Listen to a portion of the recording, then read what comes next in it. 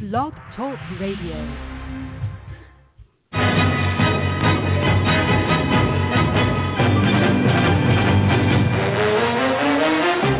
You are listening to the Run to Daylight Football Funcast with your host, Todd Burrows. What the hell's going on out here?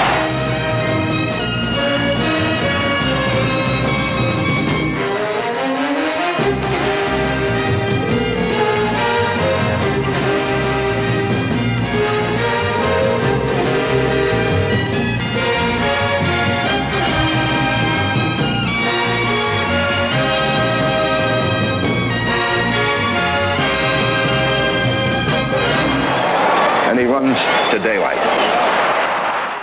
Welcome to the Run to Daylight podcast. I'm your host, Todd Burrows. You can find me on Twitter at Todd from PA. That's at Todd with one D from PA. And today is a very, very special day for the Run to Daylight podcast. The hard way to draft is about 29 minutes from starting. We're going to be joined by a lot of the members of the league as we did last year. Right now, I have with me the man, the myth, the legend, Nelson Souza. You can find him at _franchise on Twitter, multiple times high stakes winner, and just a guy when he gets in a draft with Mark and I. Hi, Nelson. How's it going, Todd? Good. It's great to have you on the pod. We kid each other, but nothing but respect for everything you've accomplished in this space. And anyone who thinks you're not the favorite, along with Hubbard and maybe Austin and maybe Ron. Anyway, a lot of good people in the draft, and you are the primo of that. Welcome to the podcast. I appreciate that, Todd. Again, I love talking trash with the best of them, so that's exactly what it is. You might actually be better at talking trash than fantasy football. I'm way better at trash talker than I am at fantasy football. We're also joined right now by my regular partner during the NFL season for DFS. You can find him at High Low FF. Mark Garcia joins us. Mark, welcome back. Thanks, man. Good to be back. I thought you were introducing me when you said man, myth, and legend. A bit surprised by that. Yeah, my computer is doing wacky things right now. Can one of you just ping Ron and tell him? He said no chat room. Ron, this is the chat room. So if you want to talk trash, you can do it to our faces and not on a keyboard like like you normally do. So. I kid Ron, but Ron is the defending champion. As I, crapped the bed the last day with getting, 12 points out of Diggs, Fuller, and Coleman. But to be fair, Ron and Noah Rudell, who partners with Evan Silva in this league, they were the 1 and 2 teams during the regular season. One of the key things that I think is really interesting about this season, last season, Nelson, was the fact that the difference between, first and second and last place, going into that last weekend, anyone had a chance to get any position pretty much. It was one of the more even fantasy football leagues I've ever seen. Would you agree? Yeah, no, absolutely. We actually thought that we had a shot the final 2 weeks to actually sneak into the playoffs. So it was definitely a pretty even league. Yeah, and the way this came about was, I don't know exactly what happened, but basically what happened was that we ended up talking so much trash, we decided to take it to a league. And, man, I do not know why I am having so much trouble getting in our group chat. Okay, there we go. Anyway, yeah, it was very close. And so what happened basically, and I'm sorry I got distracted, guys, with my computer, but basically what ended up happening was the trash talking led to a league, and it led to a chat room that many of us are still part of, and it led to a lot of further competition. People might wonder why I'm doing 25 fantasy football leagues. It's because of, wanting to compete with you guys. So the basic layout of this league is 7 of the teams are high stakes guys who, other than Nelson, really pretty much no one knew, right? They kind of toil in obscurity because they don't seek to be known. And the 5 analysts, we call ourselves analysts, but each one of us, none of us are the big name analysts other than the fact that Evan Silva is partnering with Noah. The other 5 teams are middle grade analysts who all feel like we're as good at fantasy football as the pros, and the pros feel like they're as good, they're kind of underappreciated because they don't seek their own glory. So it turned into a league that I coined the name for the hard way, because it's part of the 350 championship, the Football Guys Championship. And if you're going to win the $500,000 competing against 7 of the best high stakes players and 5 of the best analysts who think that they're great players, we even talk about it in chat, Nelson. This is, if you're trying to win the Football Guys Championship and the $500,000 up top, this isn't the best way to do it. No, it's not. It's really more for bragging rights, I think, because when you have 12 guys enter a league and they're all kind of trying to make a name for themselves, or just trying to prove, they're trying to prove something, then what ends up happening is you're competing with each other, and you're possibly really grinding the waiver wire. You're possibly blocking people in the draft. You're going to reach for guys where in a softer draft you might be able to construct a team that's a little bit stronger top to bottom. So this is not really the draft or the league that I would expect the $500K winner to come out of. Yeah, I agree. It's but it is part of the tournament. And how much bragging rights, Mark, would any of us, whether it be one of the pros or one of the analysts, if we could pull off a deep run in the Football Guys tournament? Yeah, bragging rights and kind of the exposure that's going to come with that, because everyone's kind of there's a lot more eyes on this draft than anywhere else, really, and on the FFPC Football Guys.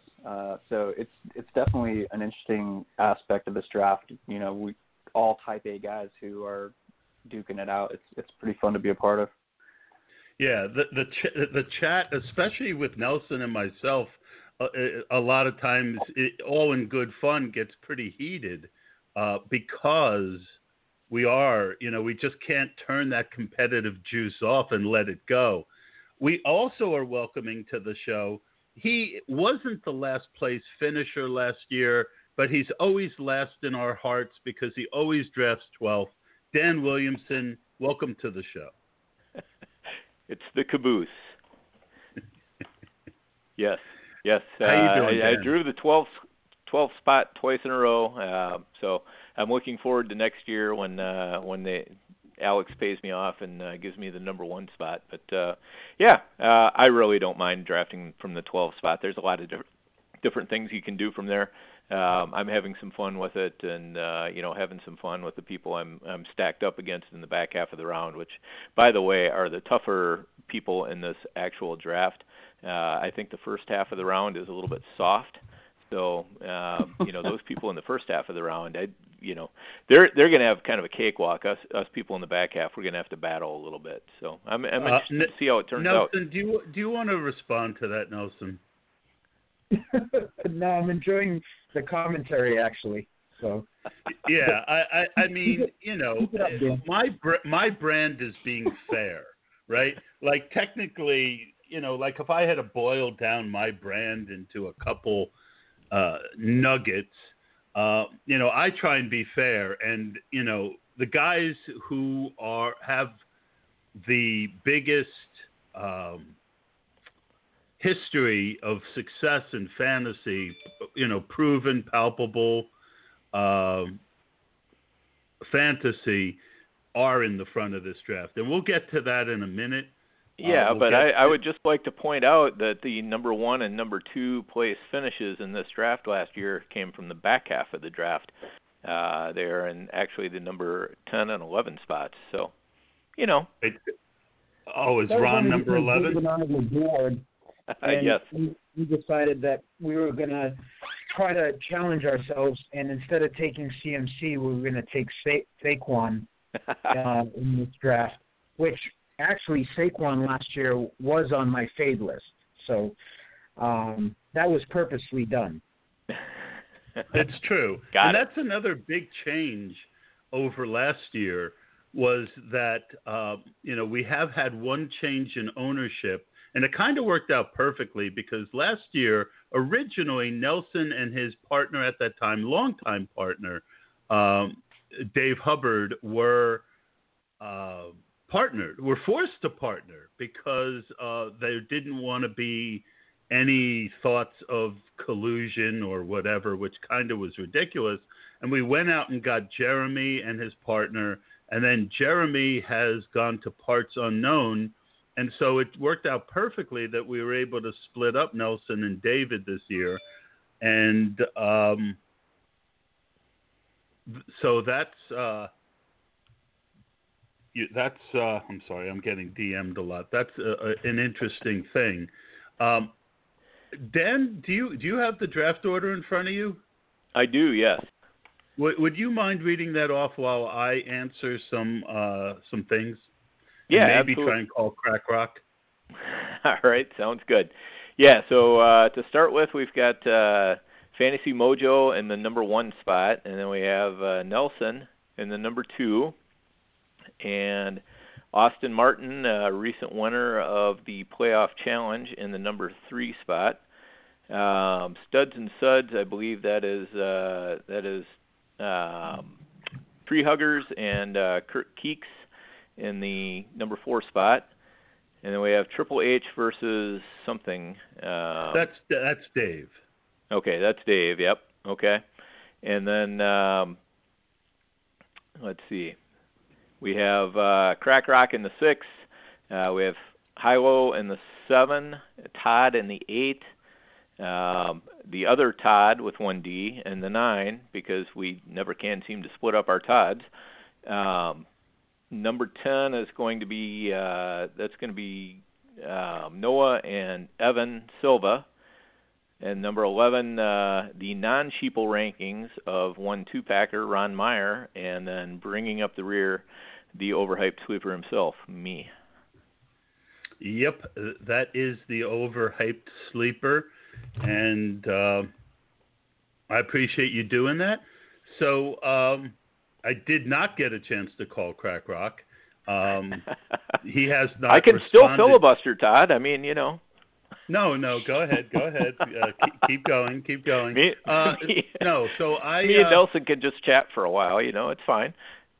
I've got I think the most impressive thing about my draft last year wasn't throwing Derrick Henry out at 2-2. I think the most impressive thing was that I ran the podcast, and I think we had 7 people on last year. And I drafted while doing that and still came in.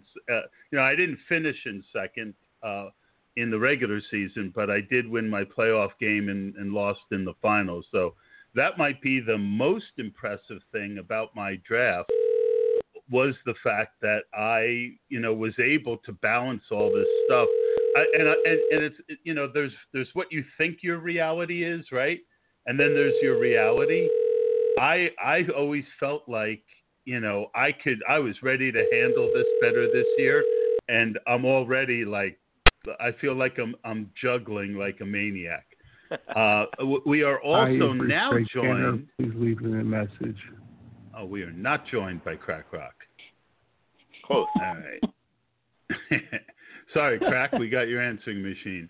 All right. So, Crack, we'll try him back later, maybe once the draft starts.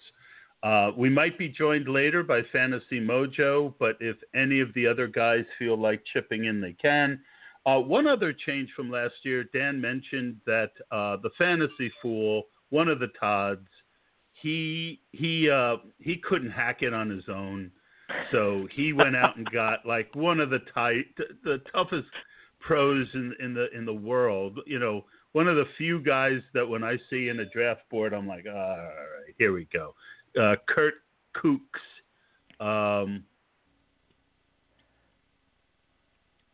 Anyway, so he is now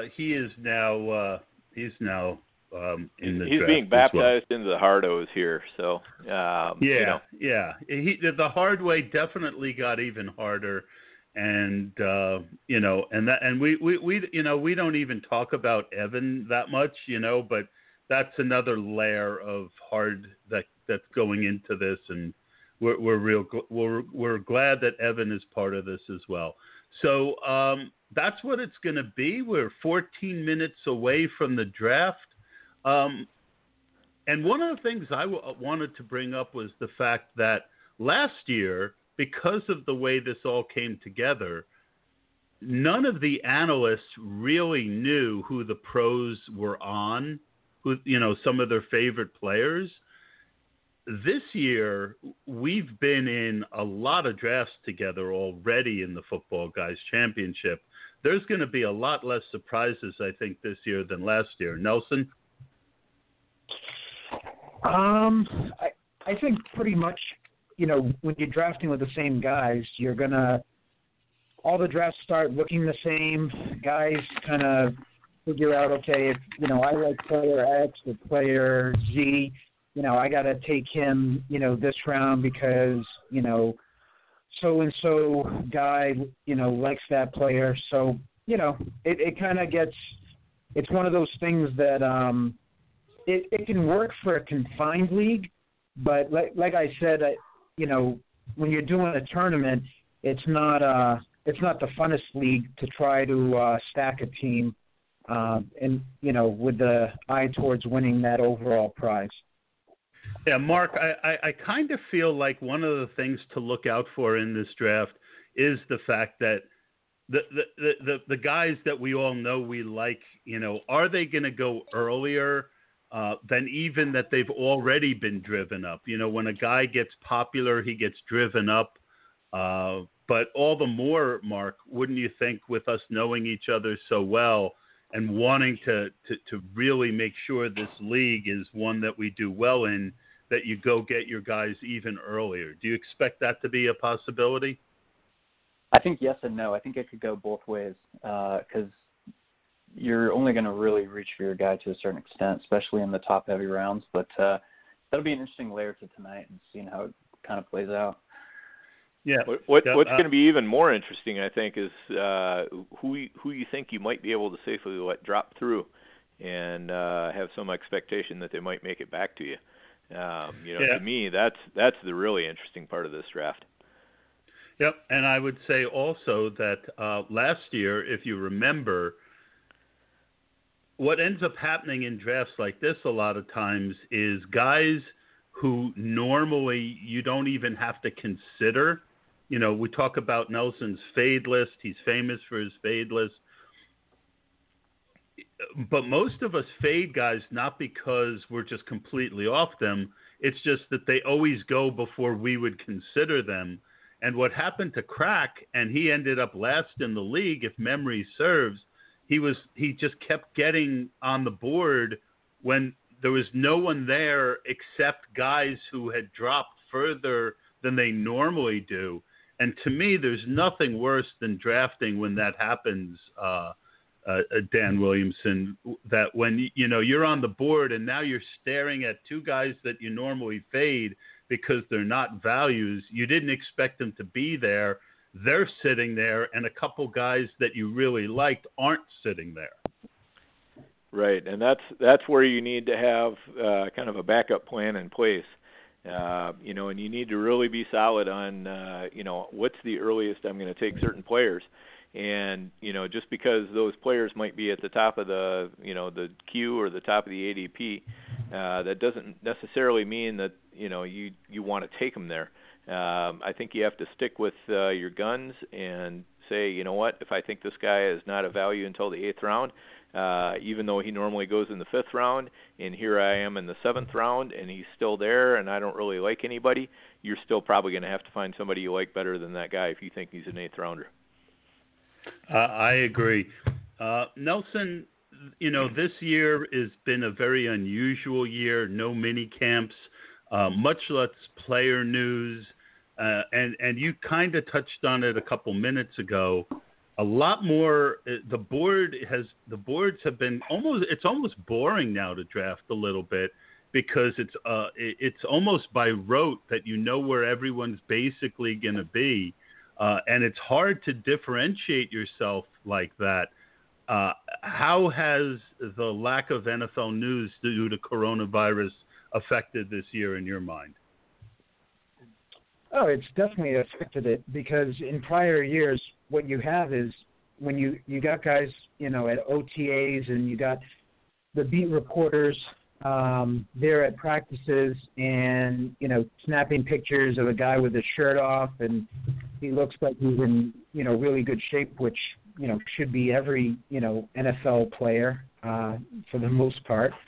And talking about, hey, I was talking to the coach here and the assistant coach said, this guy's going to be in for a big year and he's going to play full snaps. And, it's all things that most guys should already, have that already built in and considered, in their rankings. But what ends up happening is just it becomes this, hype surrounding those particular players. It gets posted on Twitter. It goes on a couple of different websites and your, Roto World and places like that, and people read it and they just eat it up. And what happens is those guys move up, and then in turn you have players that move down. So that is constant throughout the summer, and we're constantly drafting throughout the summer. So that's where, each draft, changes with different news that comes out. This year, it's been a lot more quieter. There hasn't been, any much news coming out because there's been no, practicing. I do expect, as soon as teams report, to camp, whatever is going to be the allowance or the guidelines for, the beat reporters, I doubt they're going to be able to, be on hand, but they might do some, virtual interviews and things like that. I do expect them, to, once that news comes out and they report, that, talk to the coach and this player is looking good and so, I think you'll start seeing some movement in the drafts. But, right now it's pretty vanilla. Well, two things I'm thinking right now, and I don't know what to do about it. This draft was set up a few weeks ago. We don't have a commissioner right now. Don't you normally see a commissioner kind of jump in and do his thing by now? Yeah. Does anyone kind of know how to get a hold of Gerzak or Balky and let them know what's going on? Because I don't have any special way to get them. Yeah, give me 1 second. I expect there's somebody in here, but no. I mean, if you look at the draft room, normally by now you've already seen that, hi, my name is Justin. I'm going to be your commissioner tonight if you have any problems. And we're not seeing that. So, I was worried. I just heard from Crack. Crack is, Crack, I can call him in a couple minutes. Dan, talk for a minute. Yeah, absolutely. So I think what's going to be interesting in this draft is how people handle the first few rounds and where they set their teams from there. My advantage and possibly disadvantage is I have not done a lot of football guys drafting so far this year. I'm saving mine for a little bit later in the year, unlike last year where I did a little bit more early. But I think that kind of cuts both ways. The nice thing is there's been a lot of draft boards posted, so I have some pretty good intel on what other people in this draft are likely to do. But I haven't posted a lot of drafts, so hopefully I'm a little bit more of a black box to them. But I also know that I have enough drafts out there that I put enough stuff out there on Twitter. If people are really interested in knowing what I'm going to do, they're going to be able to figure it out. So, all right, we do have a commissioner. Justin just popped in, so that's good. And let's see. I'm gonna write down his phone number just in case. So I'm going to call Crack in a bit. I've heard from him. I was concerned that he wasn't ready, and he is. So it's going to be fun. If any of the other guys want to get in on the draft and call in later in the draft, this is a 2-hour podcast, so we will podcast till exactly 10:30 live, whether we stay on that long or the draft goes further. If it does, we will lose the feed, but you'll be able to listen back after the draft. Mark, one thing that I think I want to talk about with the last couple minutes, we're about 3 minutes away from the draft, is the fact of strategies. Us being strategists and analysts, we post on Twitter our strategies. You've been famous for talking about a strategy this year, which I won't mention. This draft, is it a strategy draft? Do you make your mark with the strategy, or do you just play the board? Yes. This draft depends. It depends on so many outside factors other than what you're trying to do on a normal draft. Normal draft on football guys, you might be mixing exposure. You might try something new, go a different way to balance your exposure. But this draft is a little bit different in the sense that we're really fighting not only to be good, but not to suck as well. Yep. Well, that hello was the infamous fourth in the Football Guys Championship last year. I think you were fourth in overall, right, Crack?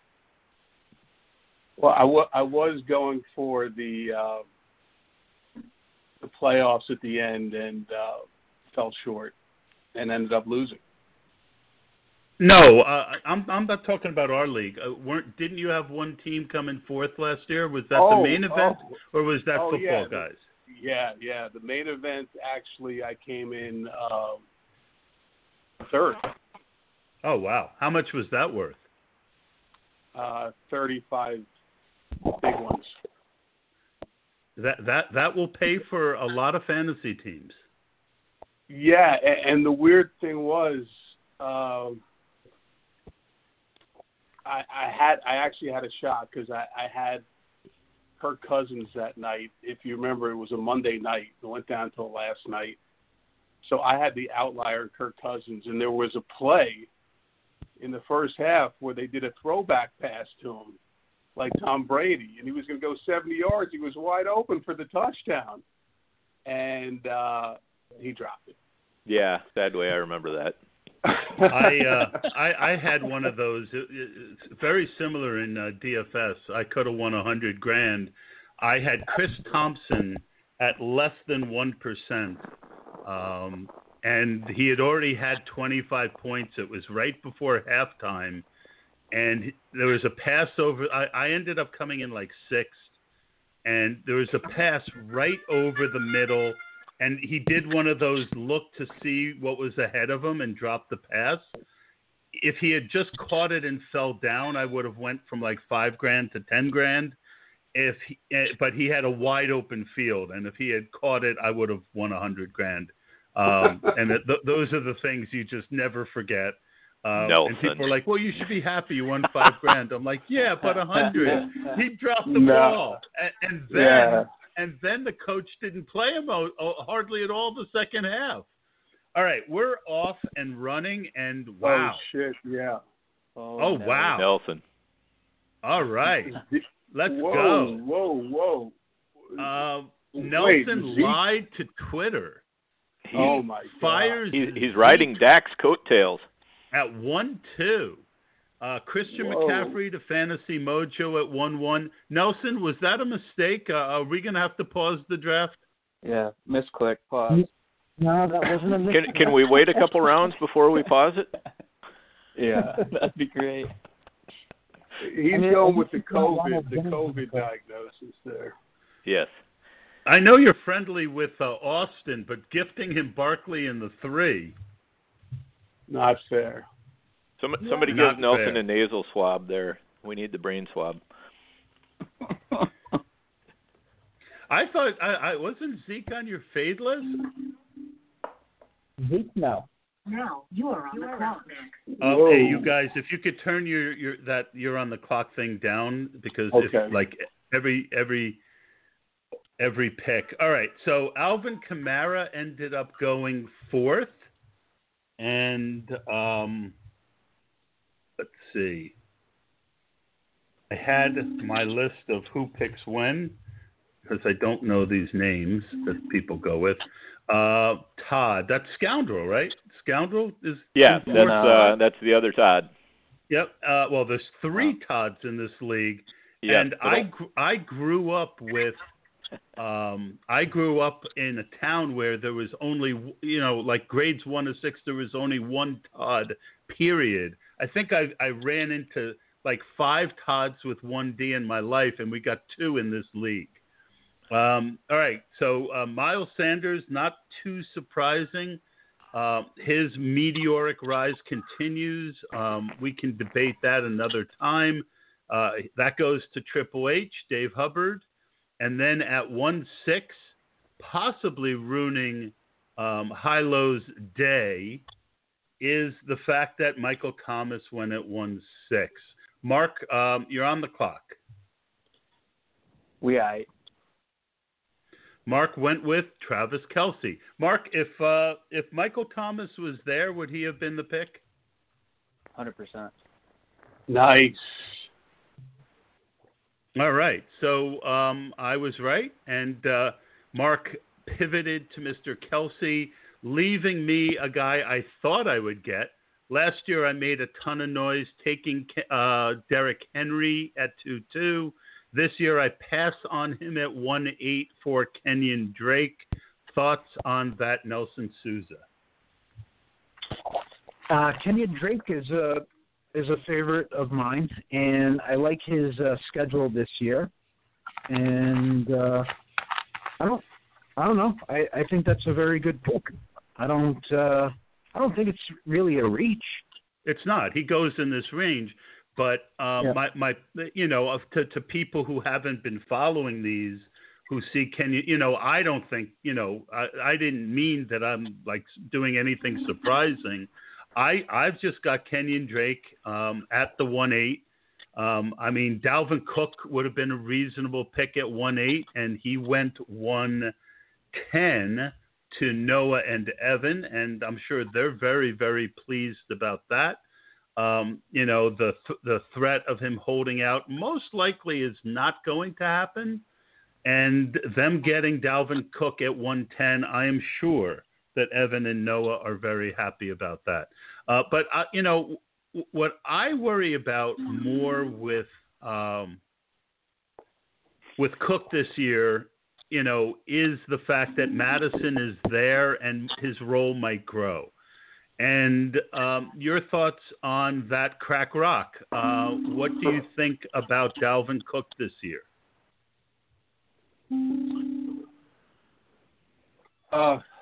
Look, it's I actually not to be a brag here, but I do know the Viking owners, and they're quite upset, but they said they're going to get him in. So look, it's tough because it's a first round pick. I mean, the same thing happened last year with me with Melvin Gordon. So no one wants to have a first round pick and then he misses 4 games, then he comes back and you don't know when to play him. It's a disaster. And then you got to spend what round on Madison. So there's another so-called, you're going to have to pay up for him in 7, 8 or whatever it is to guard. So you're almost wasting 2 10-round picks on one player. Not the best.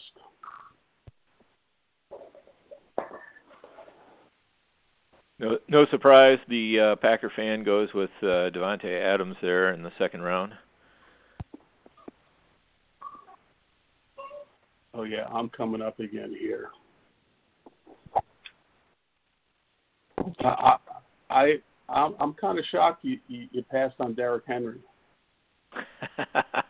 Right. Kenyon Drake's got to be a little bit of a reach for Todd there. Yeah, I think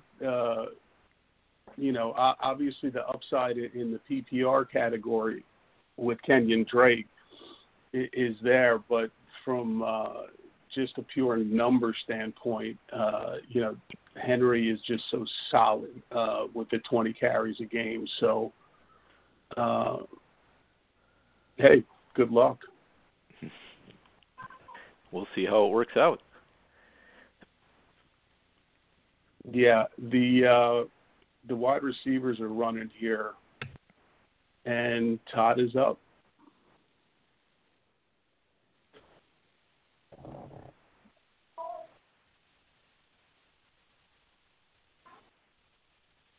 I can make a pretty strong prediction of who he's not going to go with. Yes. And who would that not be? And there he goes. Yep. He took Mr. Chubb there, which I think is a solid pick at that point. Sorry, guys, my mic got muted, and I thought I had unmuted it. So basically what happened was I got sniped at 2-4. I was going to go with Julio there. You bastard.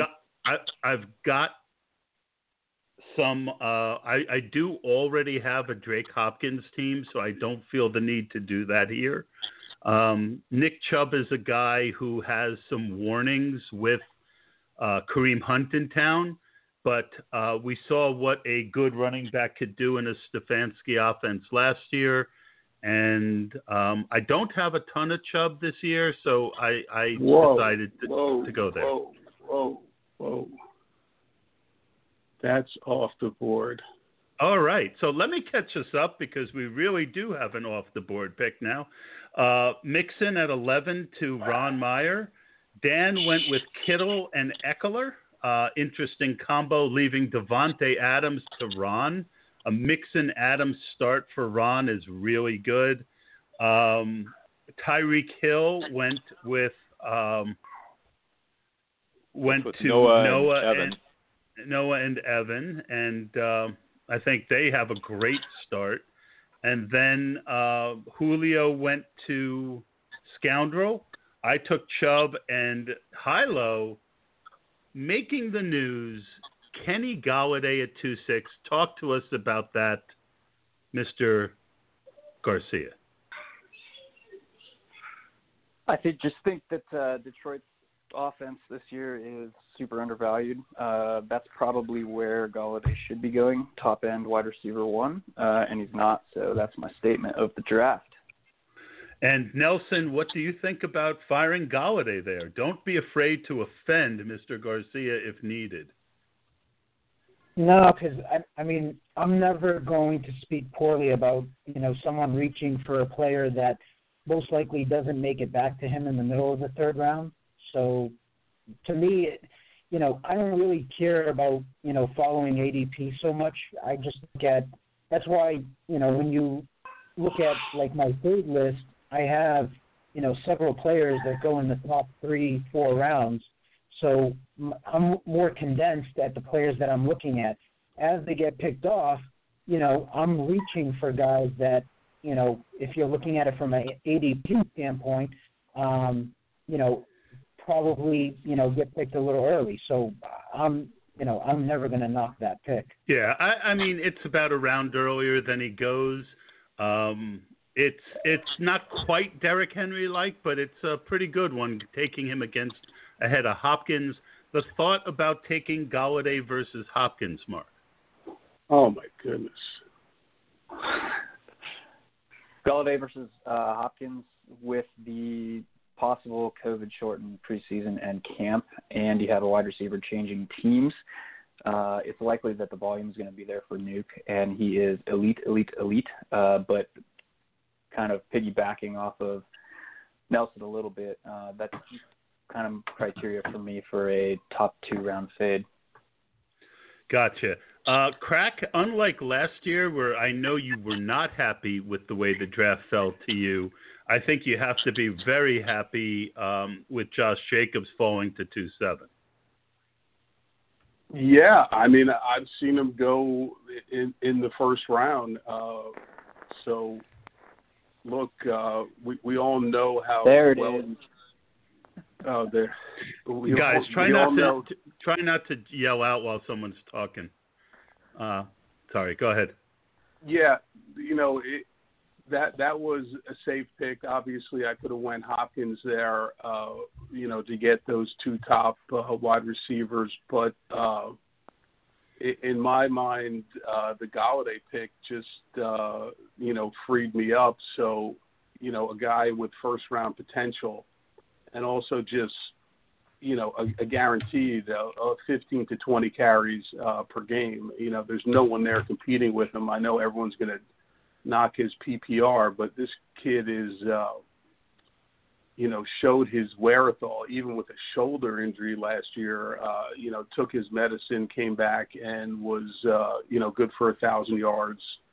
Plus, and if I may jump in, because we got to move it along a little bit, I think it's the perfect thing, when you go with Michael Thomas in the first, and then you're able to get a value on a running back in the second, that's really good.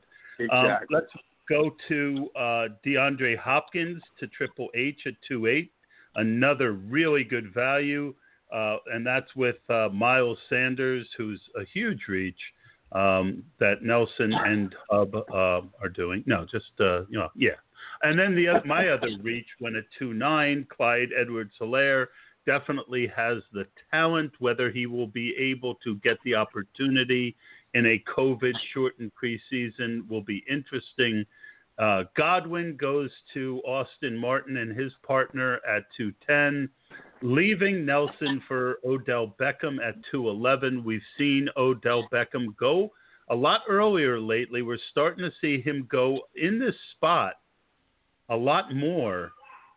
Nelson, I know you talked about this on your own live stream when you took him. I think you took him at 212 in your other draft, but you got to be. I know you're pretty high on Odell Beckham this year. Yeah, I think he's one of those wide receivers that is not getting drafted like in the top 5. That, when you look at it at the end of the year, if he was the top fantasy wide receiver, this year, would it really surprise you? It's not too far long ago that, Beckham was considered an elite wide receiver, and he's dealt with some injuries and he's dealt with some on the field issues, and I think he's kind of lost some of that elite luster, but I think he's still that good. The problem with him last year was he was changing teams, and it was his first year on a new team with a new quarterback, and that's always the negative in my book. And he got hurt. Exactly, and I was going to add, the last thing was that in the preseason, he popped up on the injury report with something, and then it was kind of like, they made nothing of it and said, he would be fine, but he wasn't fine. He didn't play healthy all year. So those were two big knocks on him, and I expect a big rebound year from him. All right. Then we go to Fantasy Mojo, who got a really interesting combo. Aaron Jones. I really feel like Aaron Jones should be going here more often than he does, with all the warning signals. But along with Mark Andrews, that gives a very interesting thing. I'm on the clock, but I'm going to finish my thought. I've got a couple people I like here. So I'm very happy. Then what happened was Nelson took Amari Cooper a little early. So that's an real interesting start with I won't mention what I'm thinking of. I don't want to ruin anything for anyone. And then James Conner to Austin, Mahomes, Evans. Oh, wow. Evans to Triple H. And then Crack, you got Lamar Jackson at 3.6 and Gurley at 3.7. Mark, talk about Gurley at 3.7. Gurley is one of the running backs in kind of that dead zone of round 3 that I really like this year, to be able to be a top 6, 7, 8 running back. So that kind of middle to lower end RB1. There's a lot of landmines in the 3rd round, but with the 1-year prove-it deal, with his health, with the amount of load that he carried towards the end of last year, and really I like his weekly floor with the amount of targets that I think he should see every week. Gotcha. Crack, talk about your pick. Lamar typically goes a little earlier. I'm not surprised to see him. Who's got the kid in the background? It's okay. Lamar at 3. If you're not talking though, you could mute. Lamar at 3.6 is a you got to be pretty happy with Lamar at 3.6. A little bit different. Yeah, again, just like Jacobs was a value at 2, and we're just speaking about Todd Gurley and the landmine at 3 for running backs. This is a value pick here at 6 with Lamar Jackson because, in my mind, you're getting 2 players in one. Obviously the TDs were out of control passing wise, but when a guy runs for 60, 70, 80 yards a game, that's a TD right there. So, again, really a no-brainer, so I don't have to reach on some of these running backs that are supposed, kind of landmine-ish. And I feel like that was good to have a number 1 QB, number 1 wide receiver, and a decent RB to start. So I'm happy. Yeah, I think that last place is not in your future this year. Based on I think we talked about you maybe coming out of the draft last year, maybe being the weakest team. You get a lot of credit for keeping it as competitive as you did. But you're a much different year this year. I took DJ Moore at 3.8, a guy I'm very high on this year. Let's see. Dan, give me your thoughts on my taking DJ Moore there. I love DJ Moore there. He's number 1 receiver in offense that's going to get a big turbo boost from one of the most innovative offensive coordinators from the college ranks, and a much better quarterback in Teddy Bridgewater than what we saw in Kyle Allen last year. I mean, if DJ Moore could do what he did last year with Kyle Allen throwing him the ball, just imagine what he can do with a competent quarterback and a good offensive coordinator who's got a little bit of imagination. So love the DJ Moore pick. Yeah, I'm pretty excited about that. After going running back, I was a little bit afraid that the best value on my board might be another running back, and I didn't want to start 3 running backs, so I was happy there. We do have some flag planting. First, Leonard Fournette went to Scoundrel. I think he's a guy that's been pretty much a fade for me. And then Gordon, and then Cam Akers going. I've seen him go in the 5th round lately. Ron going with Cam Akers at 311. Nelson, your thoughts on that? Well, I just mentioned about Mark liking his Galladay pick and reaching for guys when you feel like they're not going to make it. I probably can't say the same for Ron taking Cam Akers because he is a fade for me. So I think, that's a super early pick for a guy that I think is going to be part of a committee that has an O-line that's not very good. I think they're going to lean more towards the pass heavy. So, and I think Henderson is going to. I think Henderson might surprise people.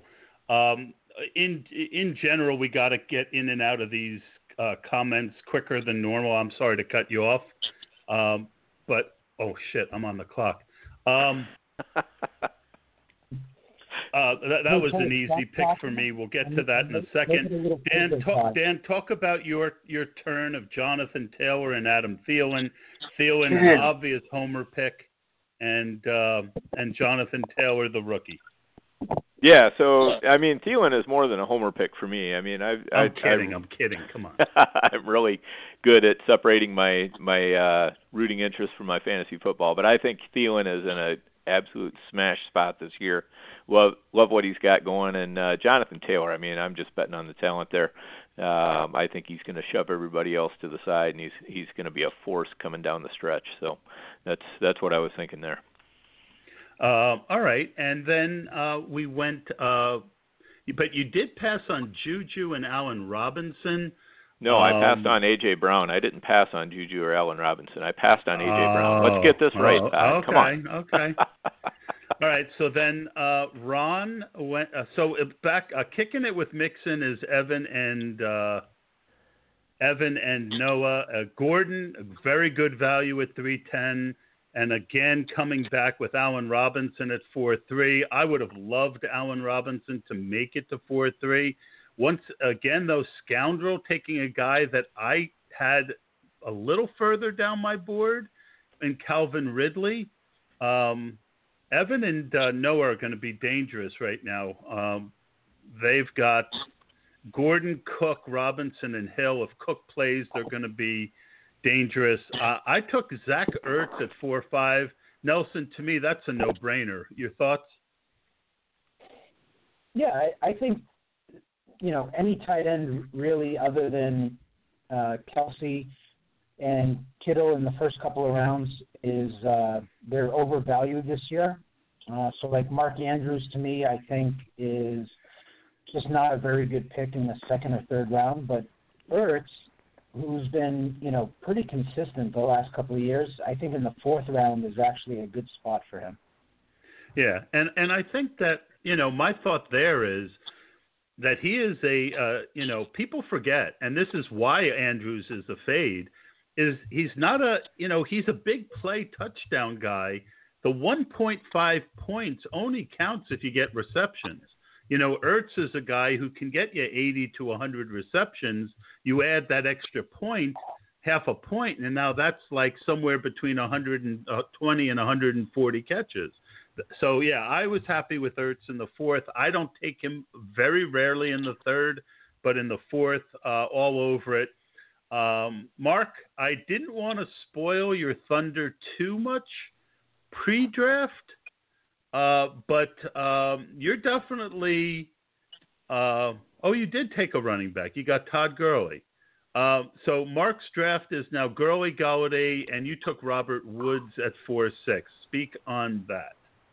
Yeah, Robert Woods is another guy who has the potential to finish top 6 at the position for wide receivers this year that is not being treated like it, similar to Galladay. So I like the pick there. I didn't think he'd make it back and took a stand. Got it. Crack, David Johnson, 4.7. He's a polarizing player for a lot of people, but we saw how much work Carlos Hyde got. I'm of the opinion that David Johnson was injured more than washed the second half of last year. I'm guessing you feel the same way.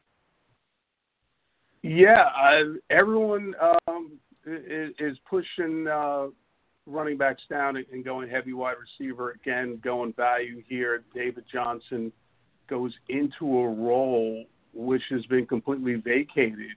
So just by, the analogy is, look, he's getting 15, 20 carries, whether he likes it or not. I'm not worried about Duke Johnson. So, again, his PPR is great, and I'm getting value there, in the fourth round. So I'll take that all day, considering that I took Lamar in the third.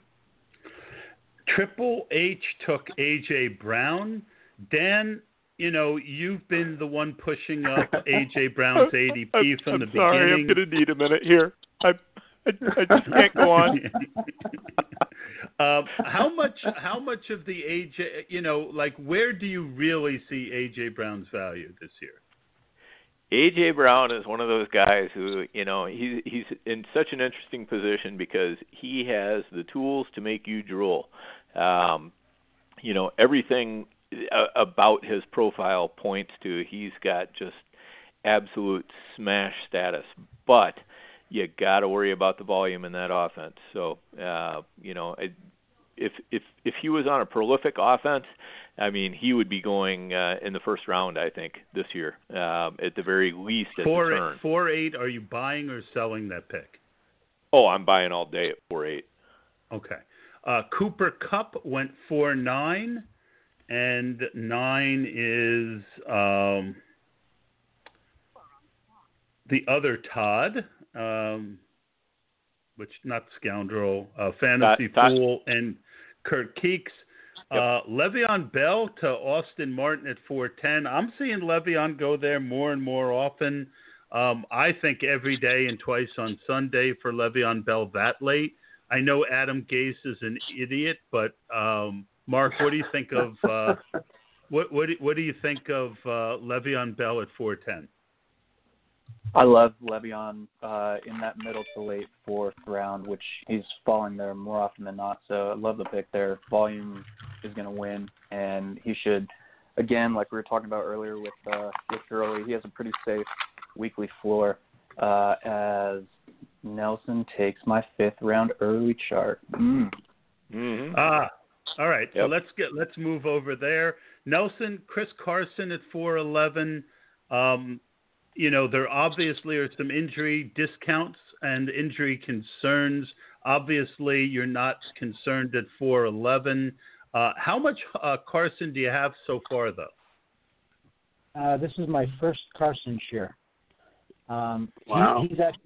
He's actually on my fade list, but I kind of got trapped into him a little bit. I think even when there's a guy on the fade list, I think there's guys that everyone kind of has a price, and I felt like that was pretty late for a guy like Carson. If his hip checks out okay, I think he's going to be the lead back on a very good offense that's going to be run heavy.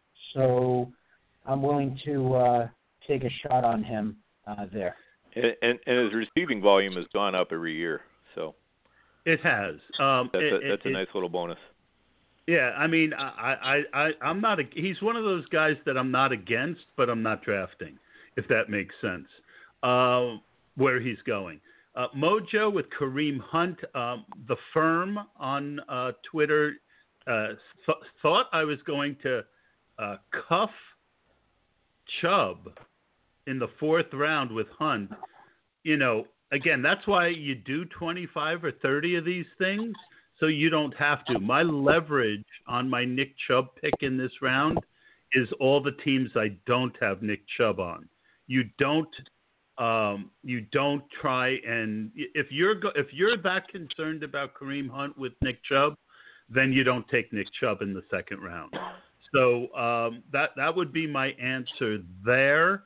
And then a guy who has been going up a little bit lately, the franchise, Nelson with DJ Shark at 5'2". 5'3", we've got Darren Waller, which I think is a good value pick. Tyler Lockett at 5'4". Again, that's a guy that is a little bit further down on my list. Mostert at 5'5", that's about where he goes, and that gives Triple H 2 running backs and 3 wide receivers. And I'm up in 2 picks. Nelson, Crack, anything out of the last few picks, Crack, that you think is interesting or that you would have faded yourself? Yeah, I just had a pick there. I would have, I think Chris Carson was a steal. Kareem Hunt a little early, and I like that Tyler Lockett pick a lot. That's who I wanted, and now I just had to kind of go with Keenan Allen here as another value pick. I've seen him go even later, but people are really down on Keenan Allen. Yeah, I don't get it. I wish I had more Keenan Allen. He's one of the most talented receivers in the league, but the concern about the quarterbacks, and there are 2 concerns. There's quarterback, and then there's the fact that there's so many other weapons. So I had 2 guys on my board that I wanted, and Mark didn't take either of them. I thought that there was a good chance he was going to make my decision for me. Mark, I'm going to have to run for a second after I make my pick, so I'm going to let you do 2 things. I'm going to let you talk about David Montgomery after I'm gone. You can talk about my pick, and then throw it to Nelson to ask him his thoughts on the last few picks, if anything stood out to him. Cool. But before that happens, I think I got to flip a frickin' coin between 2 wide receivers here. Where's the coin? Yeah, I know who you're flipping to. I flipped, and I don't like it. I'm still going to take the guy I really want. In this league, I'm going to take the guy I really want over the guy that they were so even. I was between McLaurin and Sutton. I don't think that's any surprise. Mark, talk about Montgomery, and then you guys can talk about my pick. I'll be right back. Yeah, so Montgomery is basically a floor pick. I don't like him in the 5th, which is typically where he goes on standard builds. But with what I did with going, kind of not neglecting running back, but I could have used some weekly floor at the running back position for the beginning of the season. That's really what that pick was for. Basically going Kels, Galladay, Gurley, and then Woods. I felt I needed a little bit of weekly floor to start the season. Yeah, I think, Montgomery, I'm not a fan of Montgomery, but I get it. He's going to see volume.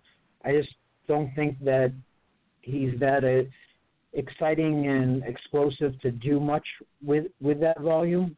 So it's one of those picks that you make in the 5th round it's not going to kill you. It's just, when you make the pick, it's just kind of blah. Yeah, and we've even argued on the same side on Twitter about that pick exactly. I'm normally on the. I just got back though. Which one are you arguing about? No, we were talking about Dave Montgomery still, and the fact that I'm typically on Nelson's side there, where I don't see really in the top 5 rounds you're looking for upside, and as you go on, you're sacrificing a little bit of floor. So it's inverse of kind of what typical draft strategy would be.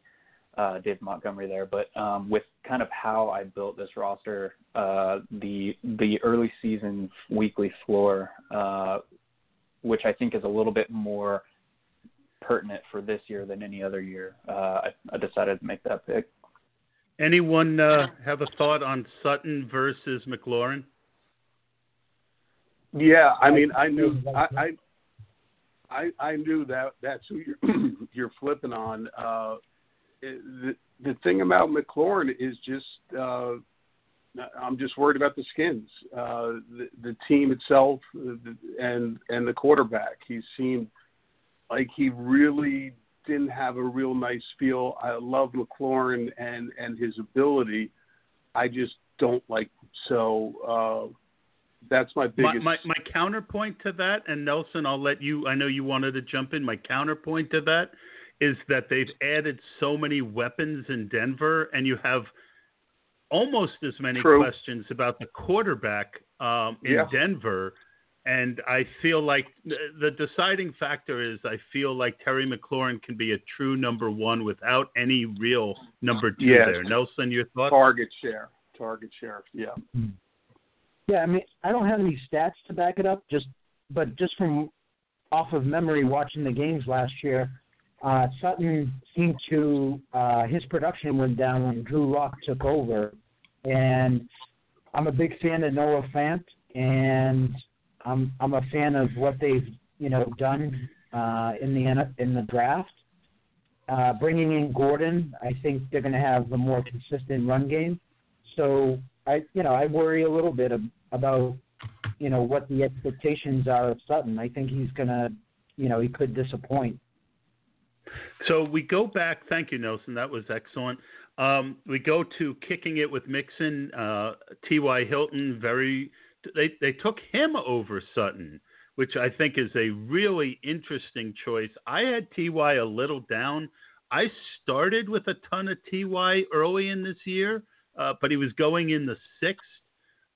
Mark, Sutton or Hilton for you?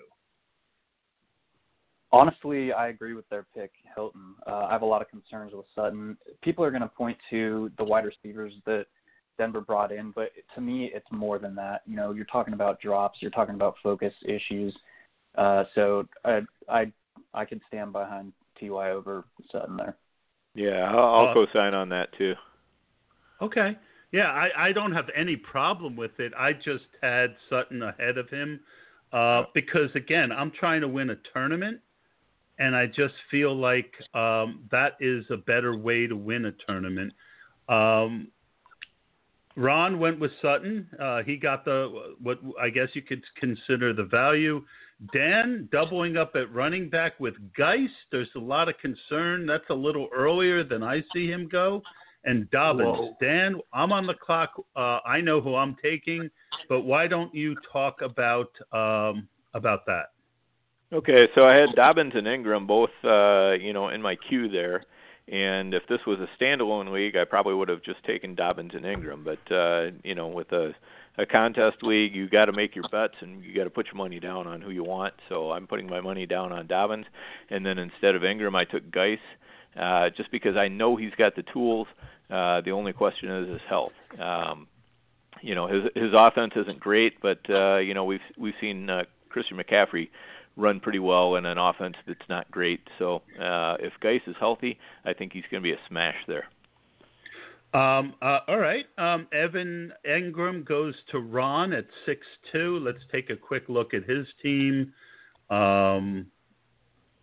Engram, the big concern with Engram to me, Nelson, is the injuries. What do you think of Engram there? Talented tight end that has been injured, but in the sixth round at that point, I don't worry too much about injuries. I'm more concerned about injuries like in the first couple of rounds. Right. My issue with him is more of just in terms of the Giants, there's only so many targets to go around. You've got Shepard, you got Slayton, you got Tate there, and then you got Saquon, who's going to command a huge share of touches. So I don't know if the upside is there. Yeah, I worry. I've talked a lot about this on Twitter this year that I think the Giants' pace. People are thinking that offense. Besides Garrett being slow-paced, you've also got the fact that this Joe Judge seems like a Neanderthal 50s throwback. And I wouldn't be shocked to see him try and Adam Gase a bunch of 17-13 wins. My pick of so then Singletary went to Evan and good value at 6-3 for Evan and Noah. Scoundrel again, taking a guy that I had a little bit further down with Tyler Boyd.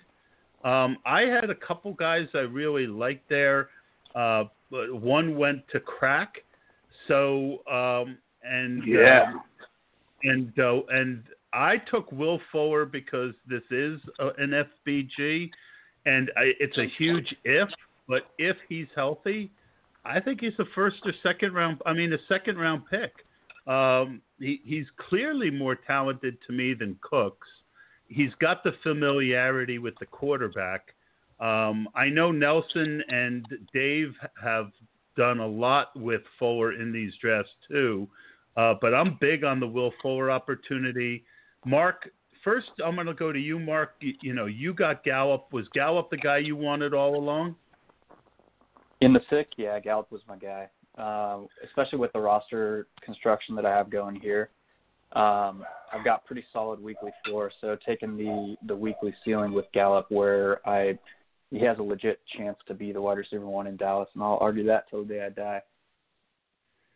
Okay, someone just said I should take a look at Twitter. Guys, it is really difficult to keep all this moving and get, all the picks. It's not like when I'm doing my own draft, and I love the interaction, but I will pop over once we get into a little bit later and we get through some of these key picks. All right, so that goes to you, Crack. Devontae Parker, I actually had a little bit ahead of Fuller on my board, but my rule is in a league like this that's kind of a trophy league, play with the guy that you really like, and I just like Fuller more than Parker, but that's some pretty good value for you at 6-7. Yeah, the way I was counting it out, I did not see Fuller and Boyd and Gallup going before Devontae Parker and Diggs. So I wanted Devontae Parker and Diggs. Again, I always want the number one guy versus the number two guy. Boyd conceivably is number two. Fuller is 1A, 1B. Gallup, again, 1B. Devontae Parker is 1AAA in Miami. That's the problem. But, just give me his targets. He finally showed what he can do. And I took him over Diggs just because the whole thing in Buffalo has me kind of scratching my head. So I'll take Parker. I've got a good bit of Diggs. He's been dropping lately, I think too far. But again, I was real happy with my team. As far as, I just feel like with DJ Moore, McLaurin, and Fuller, I've just got a ton of explosive options. Nelson, what's your thoughts on Diggs, Parker, Gallup, Fuller, Boyd? Give me 1 second. I'm on the clock. If you can come back. Oh, sorry. All right, so let's just get everyone caught up. Diggs went to Triple H. I am pretty sure he would have preferred Fuller. Jarvis Landry goes to Studs and Suds, which is Kirk, right? Isn't Studs and Suds Kirk and Fantasy Fool? Yes, that is correct. Dak at 6'11" to complete. I didn't want to ruin that for Nelson earlier when I noticed Amari Cooper and Zeke, but he does complete the stack with Dak. I bet he thought that Gallup was going to be there. Were you hoping to get Gallup back at 7-2, Nelson? Oh, Nelson, he went before that. He went before Dak. But were you looking to get Gallup and Dak out of these two picks, Nelson? No, I was okay with just having Zeke and Cooper as part of the stack.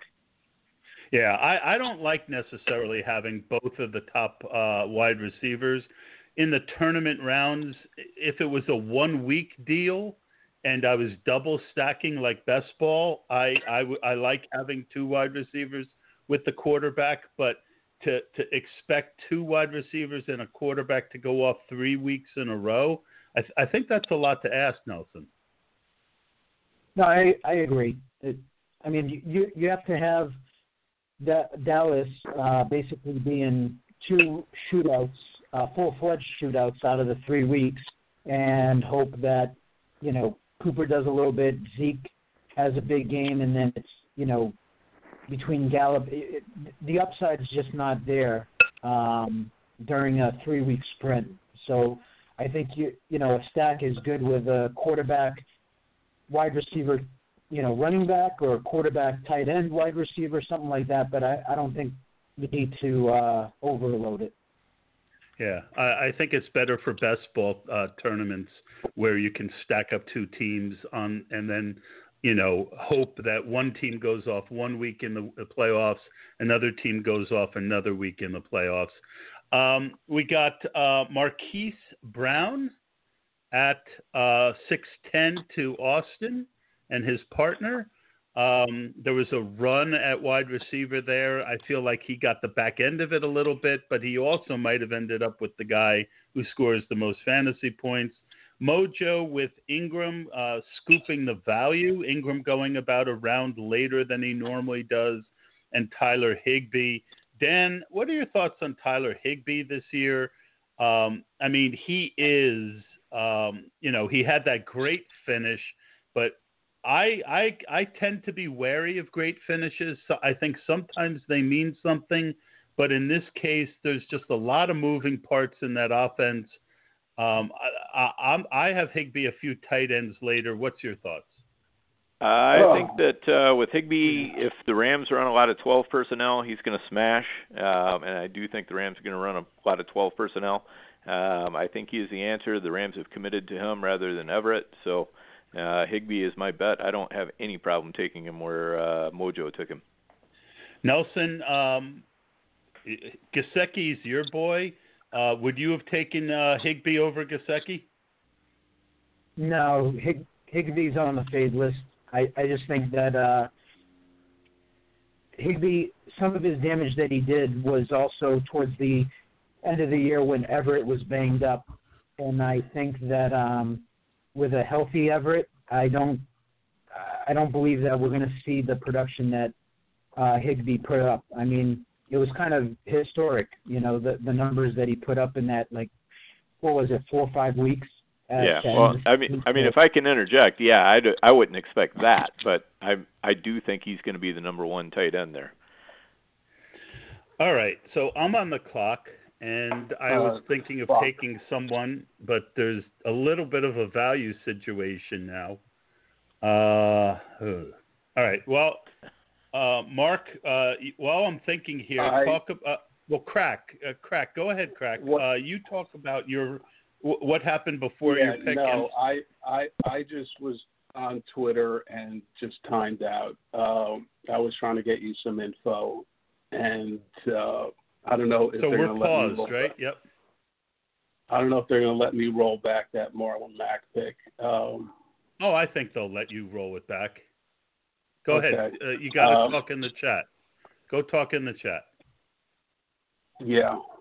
And while you do that, we got Austin with Austin. I'm glad I didn't say who I was talking about with my value pick, but Austin with Brandon Cooks at 7-3.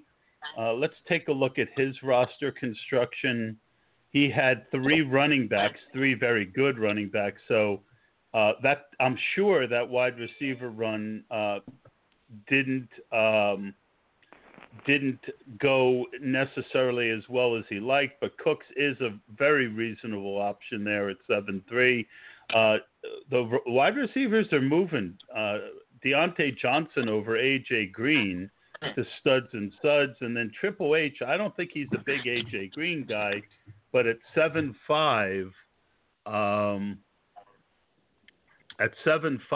I think A.J. Green is a very, very good pick. He's one of those guys that I haven't been drafting because of the injury history and the age. I don't know why the commissioner isn't addressing your question. I wouldn't even mention, don't complicate it. Just say that you timed out and, Okay. like Henry, because sometimes, the guys overcomplicate things by, asking so many questions, so there you go. So your issue is your multitasking. Just, come on, just, roll it back. It's only 2 picks, let them have Henry, move on. Yep. Let's see.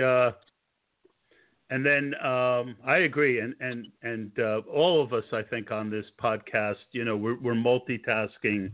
I have no problem. Let's see. Justin just seems he asked the question. You know what? Crack answer and say that I was multitasking and my cue was you have to answer his question. I was multitasking and my cue had an error. Crack? Yes, I'm doing it. I got so much.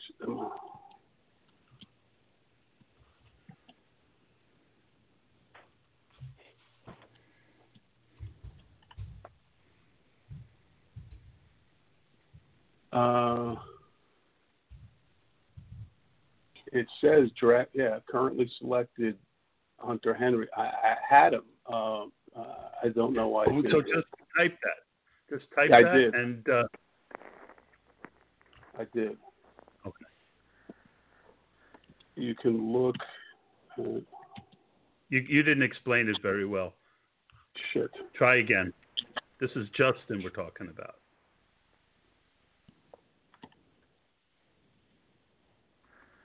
There you go.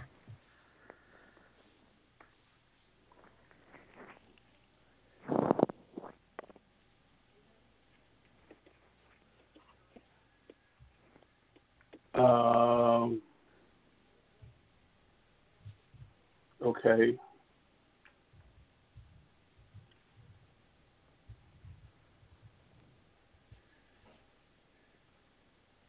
Currently selected Hunter Henry. Hey, could you guys also type in real quick that you want him to get Henry, so that there's like 5 or 6 of us saying it.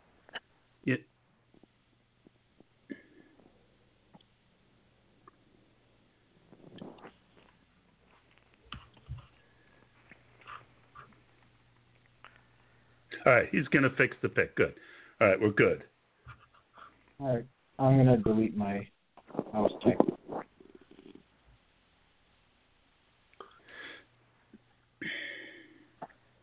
Yeah, I apologize for that stuff. Obviously, I didn't want Mac. I was on Twitter. I had him in my queue. Yep. Okay. No worries, buddy. Okay. No worries. Yeah. Okay. So Hunter Henry, I love that at 7-6. But the only question I've got is, you've now got him and Keenan Allen. Yeah, I knew that was coming, and the answer to that is, sometimes you have to do that. So sometimes you just gotta, say what the fuck and just take the 2 and worry about it later.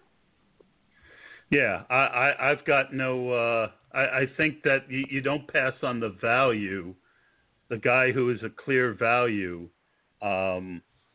For that kind of thing. So I'm on the clock. I'm going to make a pick, and then Mark, you're going to talk about your Edelman pick, and I'll be right back. I think the Edelman pick was a mistake too. I think he meant to leave him for me. I'm taking Kyler here. So go ahead, Mark. Yeah, Edelman's another guy that's super solid weekly floor. I did a full breakdown on what to expect in the New England offense for this upcoming year, and he's just being perennially undervalued.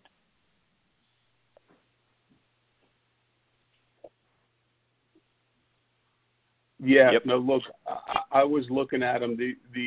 The only thing I have on Edelman is,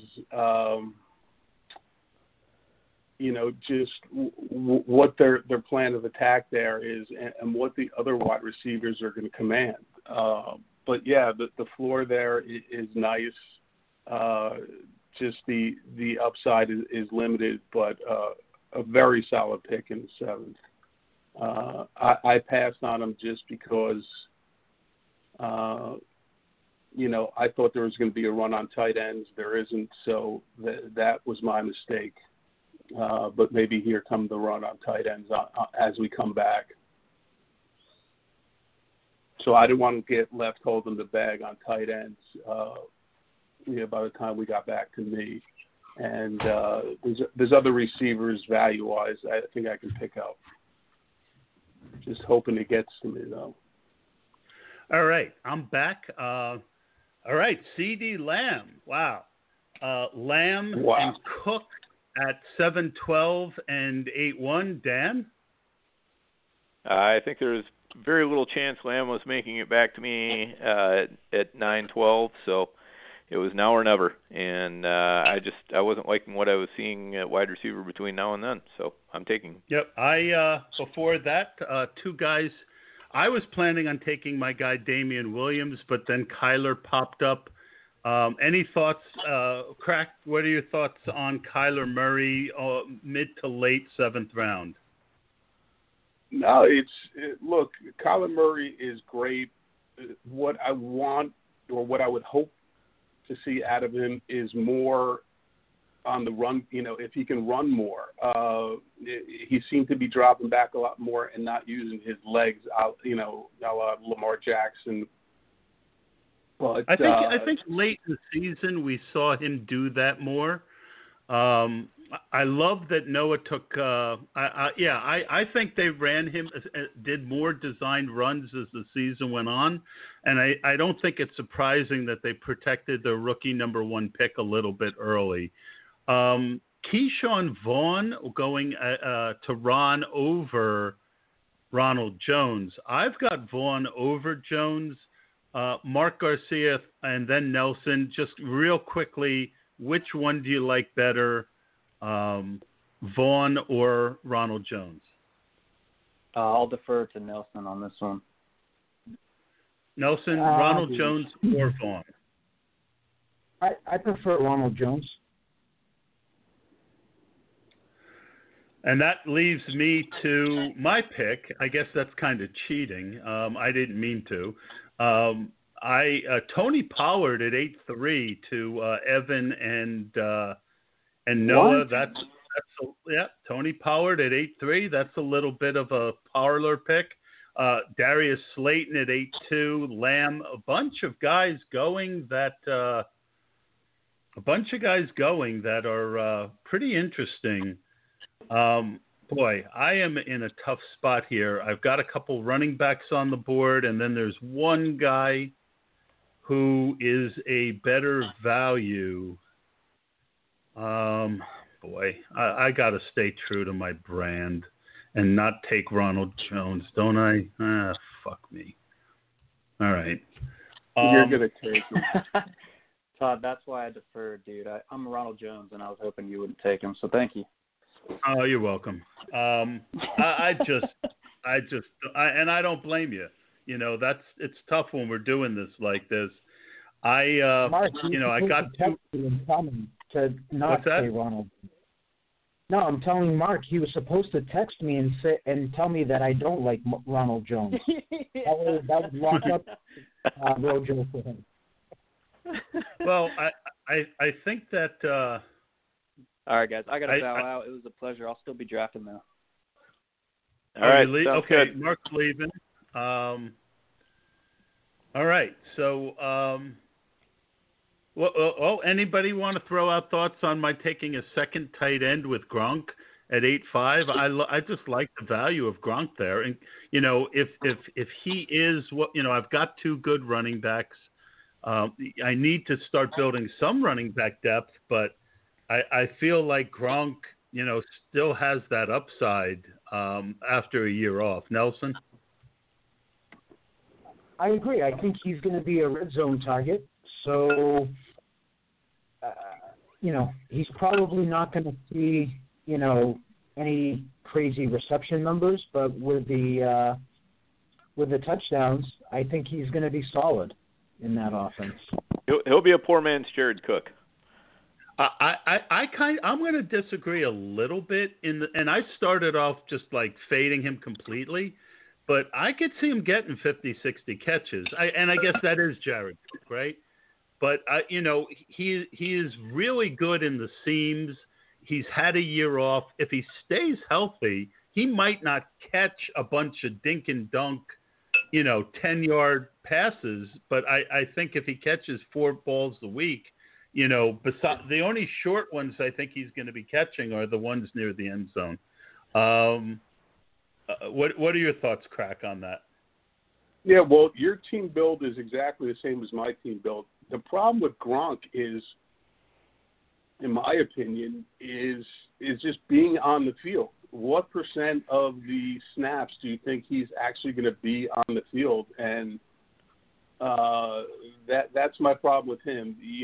O.J. Howard's going to play, and then you have Evans and Godwin, and I don't know. I just don't. I don't like the upside on Gronk. I think he's really contained to a one-hit wonder, whereas who I took, Hurst, I think is going to get more targets, and receptions are everything at 1.5. So you need those receptions. If Gronk can get 60. You know what? I think that's very fair. Hurst is a guy I haven't been drafting. He's got the draft pedigree. He's in the system. He should be.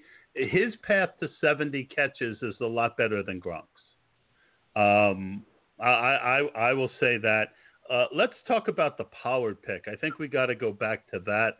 Yeah, that's the earliest I've seen him go. I like Pollard a lot. I think, I liked him a lot more before C.D. Lamb was drafted because I thought he could be a really great.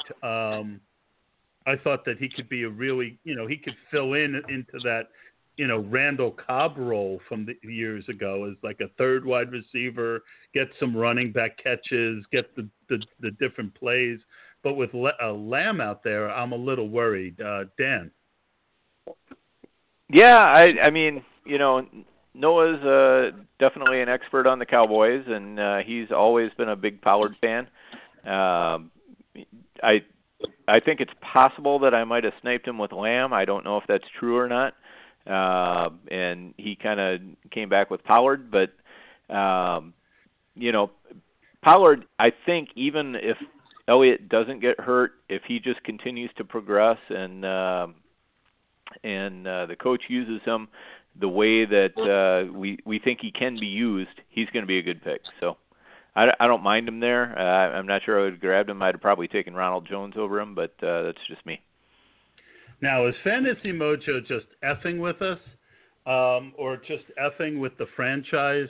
He just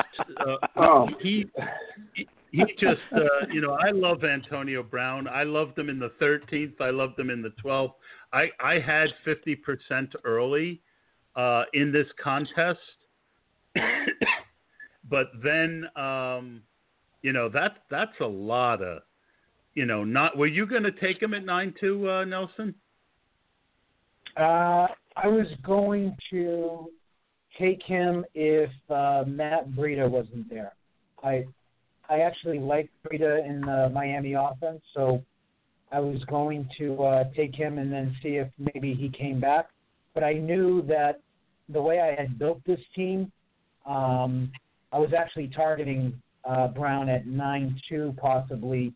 If I was light on wide receiver, just because of the upside that he could bring if he signs on with a team before the season.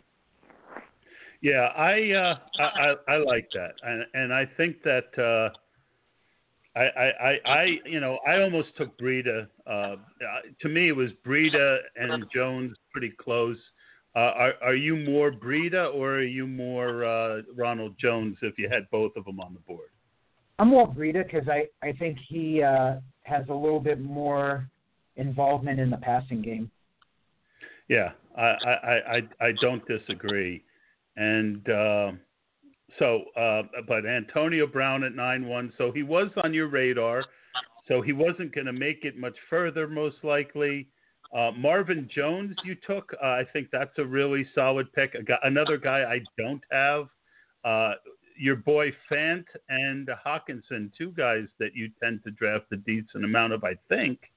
I don't follow all your drafts. I know your ex-partner is, a pretty good Hawkinson guy. We're getting a little bit of a tight end run. Were either Fant or Hawkinson ahead of Breida for you? No, because really my decision, I think, in the 7th round, I felt like wide receivers were cleaned up. I didn't want to reach for Deontay Johnson. He was kind of like the next guy on my list. So I went Gesicki. Once I went Gesicki, the way I built the team by taking the early quarterback and Dak to complete the stack, I don't want to leave myself short, in the flex positions and having, a pretty good, wide receiver play. Because I tend to draft teams where I don't have running backs in the flex or tight ends in the flex. I actually prefer wide receivers in my flex. It's just my style of drafting. I don't have, anything really, other than that to offer. But once I took Gesicki, I wasn't going to go double up at, tight end on the following turn. Gotcha. Debo, we should talk about Debo going at 9-4. That seems to be about where he settled in, and I think that's a fair price for him. I would have considered him at my pick if I didn't feel like I needed to take a third running back. Crack Goddard. Did you have Goddard ahead of any of the tight ends that went before him, or was he just the next tight end up, and that's who you wanted? I have Goddard pretty high.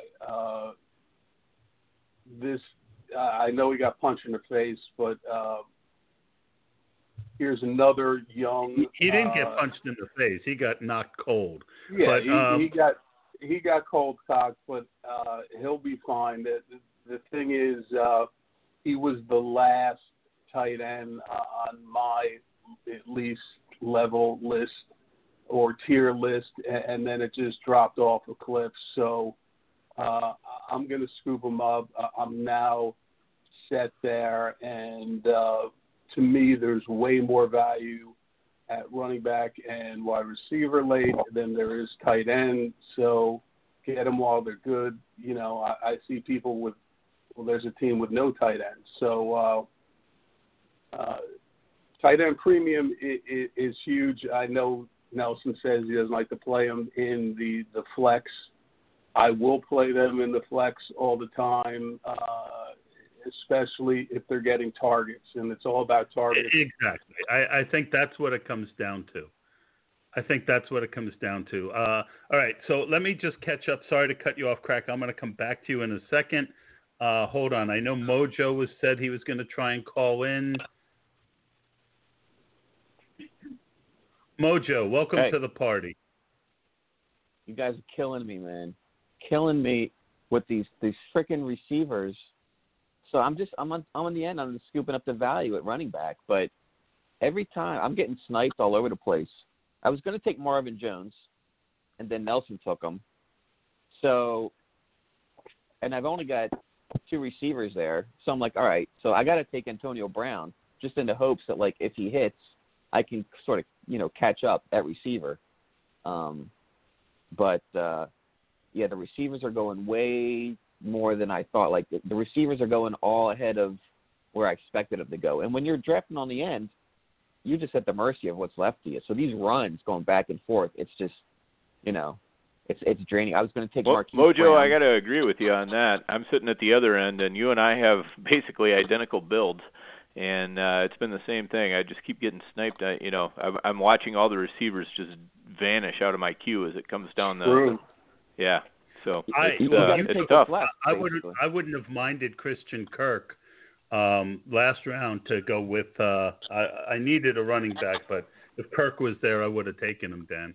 Go ahead, Mojo. Talk about a little bit more. You're coming in a little late. Talk about a little more on what you're doing, and then whose drafts you are kind of a fan of so far. Like I said, everybody in this draft is smart, and they're waiting on the quarterbacks for the most part. And I thought that there would have been more mid-tier running backs going, but that's going later than I thought, because everybody's, the hot thing now is people doing the zero RB, but you're not really seeing that too much in this draft.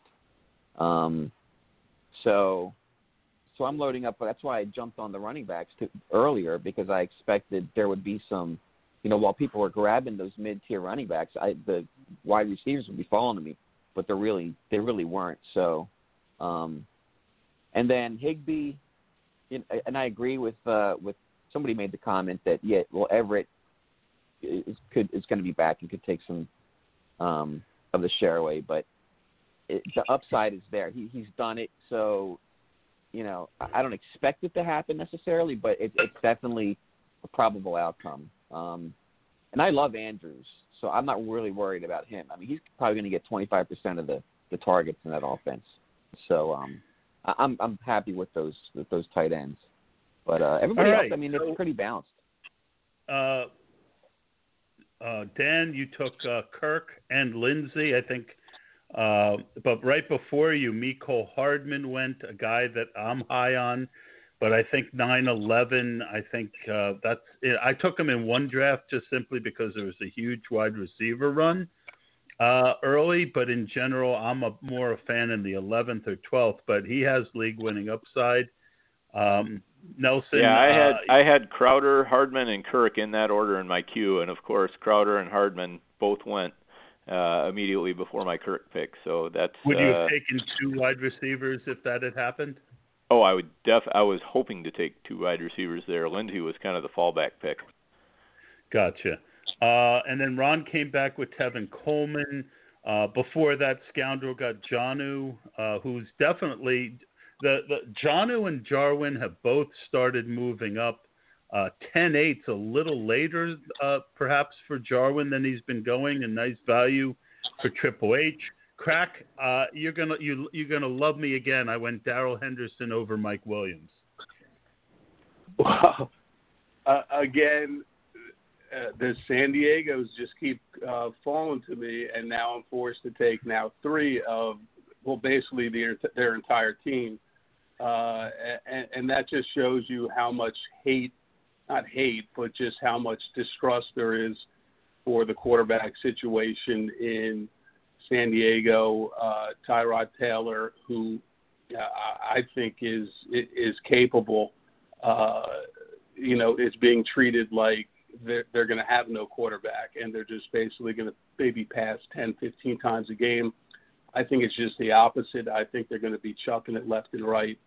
And Mike Williams in the 10th, for a draft where all the wide receivers are going as the 2, 1, and 12 Mojo just mentioned, look, I'll take it all day. That's why I was taking those three tight ends in the middle, because all the wide receivers are gone. So those tight ends are actually my wide receivers now. So I'm good with it. Yeah, I feel like, what Nelson had said about, I think a lot of the sharp guys prefer to have wide receivers in the flex. Obviously, I guess the thought behind that is the consistency for if it's a good enough wide receiver, especially if you can get a number one guy, in the 7th round. But I think that could be in a draft like this why you're seeing the wide receivers go. People want to have them for the flex. I had 3 that I really liked, and I was a little more concerned about backing up my running back, so I went Henderson. But Mike Williams was right there, and that's where doing this while podcasting and trying to keep 6 things going it's you're just not going to have even when I podcast when it's just me, you have more ability to think when and then it's not like, hey, you're on the clock. But anyway, enough about my whining. Mojo just took Preston Williams and Boston Scott, 2 excellent picks. Latavius Murray, another excellent pick. Austin getting Mackin at 10-10 is a great value. Tariq Cohen at 10-9. Jack Doyle at 11-2. So lot of interesting things going on here. And then talk about Murray and Doyle, Nelson.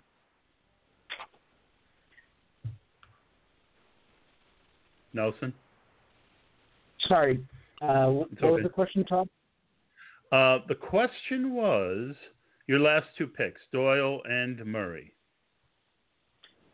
Yeah, so I wanted to, even though I'm really high on Gesicki, there is a pretty good possibility that he could not pan out. So I wanted to back him up with a reliable tight end play for my second tight end, and I didn't want to wait, too long on that. I think Jack Doyle is going to be pretty solid this year with Phillip Rivers at quarterback.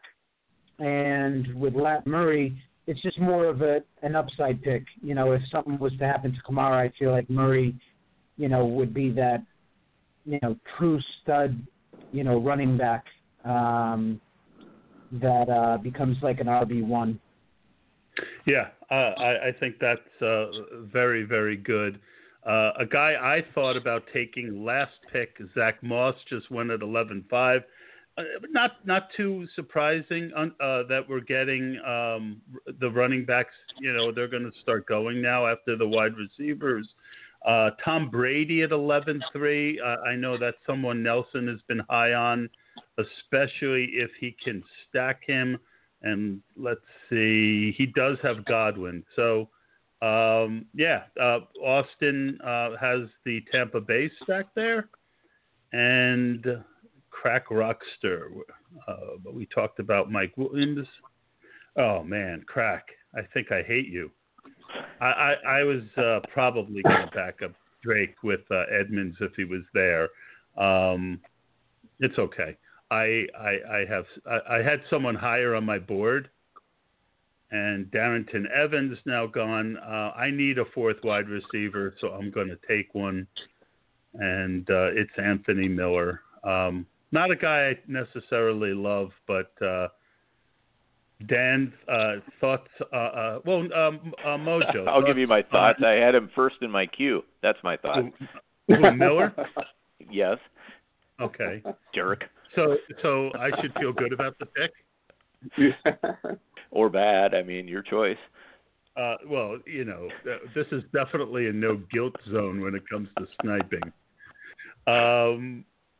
And Crack, Chase Edmonds, if Drake goes down, I mean, boom.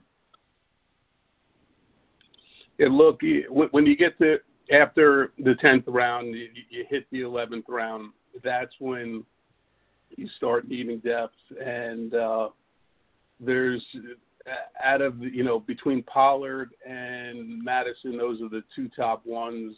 And I think, Edmonds is probably 3 or 4 on the cuff lifts after that. Just what he did in that one game before he pulled his hammy, and that whole controversy when everyone said start DJ that day, and I had so much Edmonds, and then Edmonds had 3 touchdowns that day, and everyone sat him. So I think he could do the job. I'm a Fordham alumni also, so I like Edmonds there. The thing that I'm finding is this Dallas Cowboy love is out of control. CeeDee Lamb 8, Dak. Why is the offense of Dallas just out of control right now? I know why. I know why. Because Jason Garrett's gone. They were hyper efficient last year, and now you might get a pace bump. That being said, I think, to ask, I don't care how talented. To me, when I watch CeeDee Lamb, I look at a guy who's going to have to do more than what he did in college, and I think he's going to do it, but whether he's going to do it as a rookie more than just win jump balls, I'm not so sure. Nelson, you watch a lot more tape than I do. Are you high on Lamb the first year? I don't think it was the best landing spot for him, but I think Dallas got a steal because I actually think Lamb was the best wide receiver in the draft in terms of for 2-3 years from now. But for fantasy for this year, but for this year, I think he's going to be inconsistent. You know, yeah, I kind of agree with I kind of agree with Crack that 8th round, what are you really getting? There's other wide receivers that you can grab that went after him that are like, number ones or like 1Bs in their offense in terms of targets, and I don't think Lamb is going to be that guy, even though he's super talented. Yep, it'll be interesting. I mean, I respect Mr. Williamson a lot, but that was a bit of a surprise for me. Scoundrel took Sterling Shepard, Ian Thomas to kicking it with Mixon. Guys, by the way, I can only set a podcast for 2 hours live. So for those listening live, you're going to lose it in a minute. But we're going to keep going here, guys. I'm good to go as long as all you guys are, and people will just have to listen to it on playback. Dan got his wide receivers. Were you going to take N'Keal Harry? Were you sniped again? No, I mean, not really. I mean, he was among the guys I was considering, but it wasn't like a huge deal that he went before me. I was pretty happy with Judy and Samuel there too, so no big deal. I was much more the Anthony Miller pick was the one that I really hated, but he was the last guy on the tier. That's why I took him. Yeah, and there's one other guy that I have in that tier actually that you didn't take, who I'm going to be forced to take, even though I'd prefer to go running back next and get my 5th running back over my 5th wide receiver. But let's see what Scoundrel does. He took the running back. I will take the wide receiver. I think Brashad Perriman. I'm really high on Brashad. I think for all the talk about Crowder being the clear one, I like Perriman. Nelson, thoughts on Perriman and also on Antonio Gibson?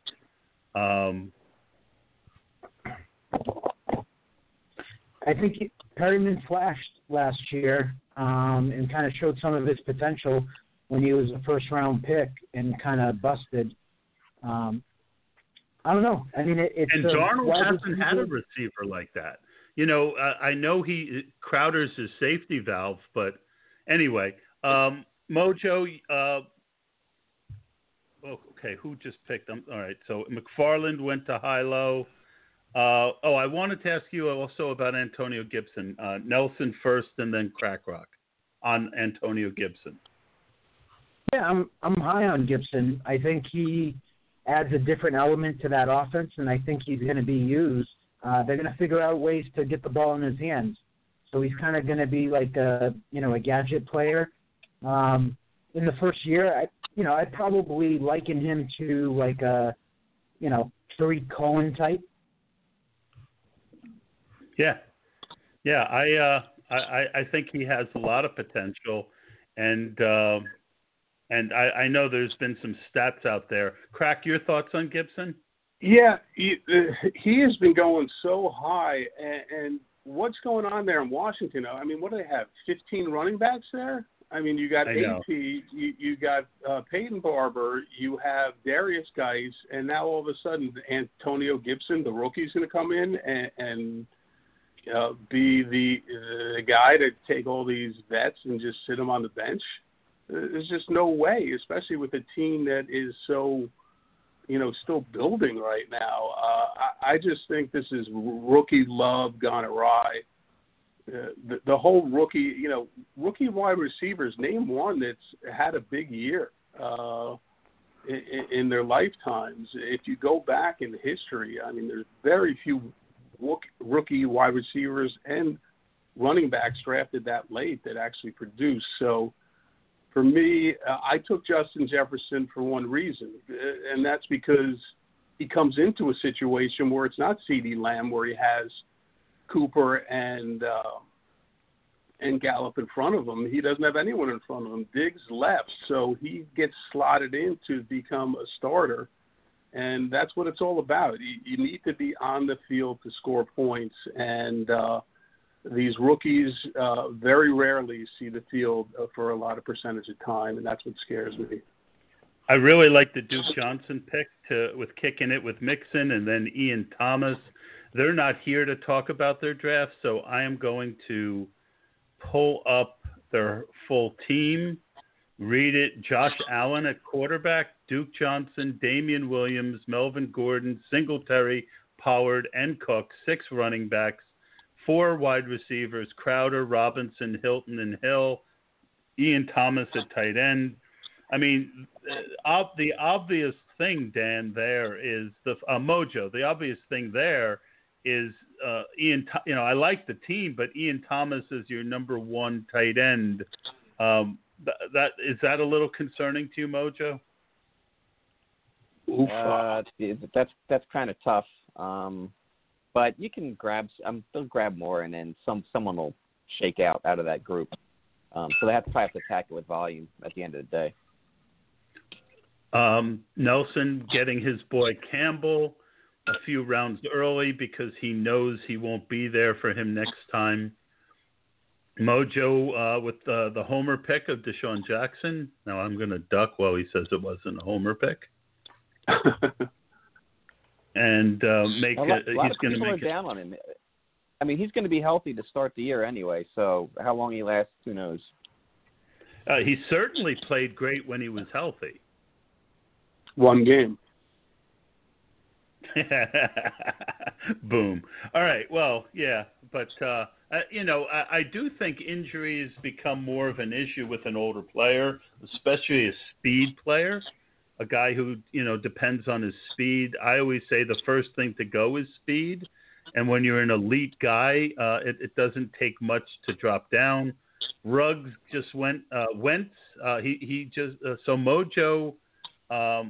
Stacked up Wentz with Deshaun, and I like Ruggs. I think Ruggs is I think he is misunderstood, Nelson, in the sense that he is a guy who everyone thinks of as this deep threat, but he was used on short plays and then he took them long ways. And I think that fits with what John Gruden does very well, scheme guys open. How much Ruggs do you have, and how happy are you with the pick?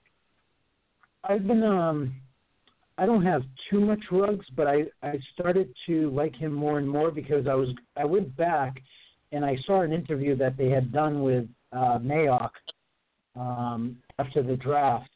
And he talked about that, how they feel like they have a vision for Ruggs and how he fits the offense well. And it makes sense to me, based on how he was used in college and kind of, the limitations for Derek Carr and everything. So I actually think that he could, step right in and be, that high target wide receiver that they're missing in their offense, besides Waller. Yeah, I agree. A real good value lately. By the way, we just got the 60-second notice for the live portion of the podcast to go. For you guys who are following the draft and want to hear the rest, this draft, you can pick it up at the 2 hour and 1 minute mark when you start. And, we'll keep going. And about 10 to 15 minutes after we stop podcasting, the link that I gave you will work, and you'll be able to listen to the rest of the draft. I like Chris Herndon in the 13th a lot. He was way on top of my board. There was another guy similar that I think is a pretty good value still out there. And then Justin Jackson, a guy I probably would have taken that Triple H took, and Naheem Hines to Crack. Crack, I'm not a fan of Hines. I don't have much. And then I won't call it a reach, but Laviska Shenault to Hilo.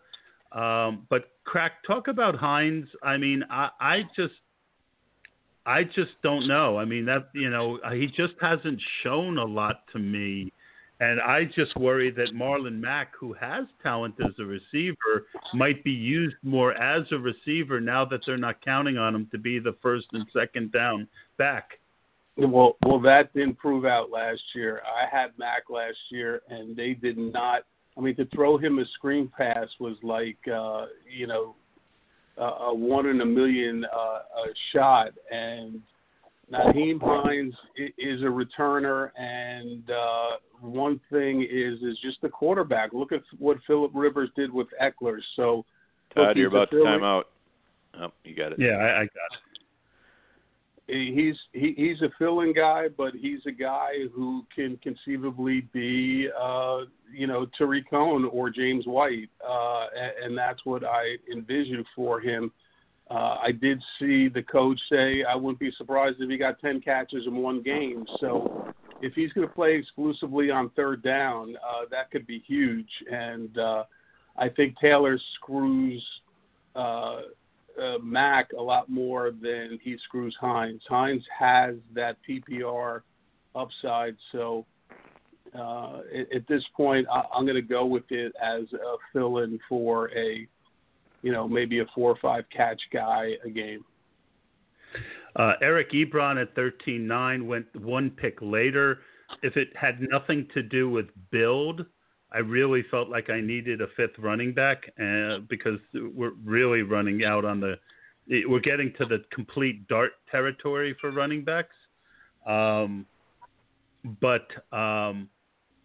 I felt like Eric Ebron was the top guy on my board at that point. John Brown going to Evan and Noah, and I think that's a good pick. Aaron Rodgers to Ron. That's interesting. Dan, you took Stafford and Golden Tate. Would you have taken Rodgers over Stafford, Dan? No, I would not have. Yeah, I like I could see going either way. Let's go look at Ron's team. Let's see. He does have Devontae Adams, so it makes sense for him to take the Rodgers Adams stack. Yeah, absolutely. I am going to take the last running back on my level. I don't have much of Raquel Armstead. God knows what they're going to do there, but you do. It's the hardest thing in these drafts. Nelson, is to find a running back on the waiver wire. Wouldn't you agree?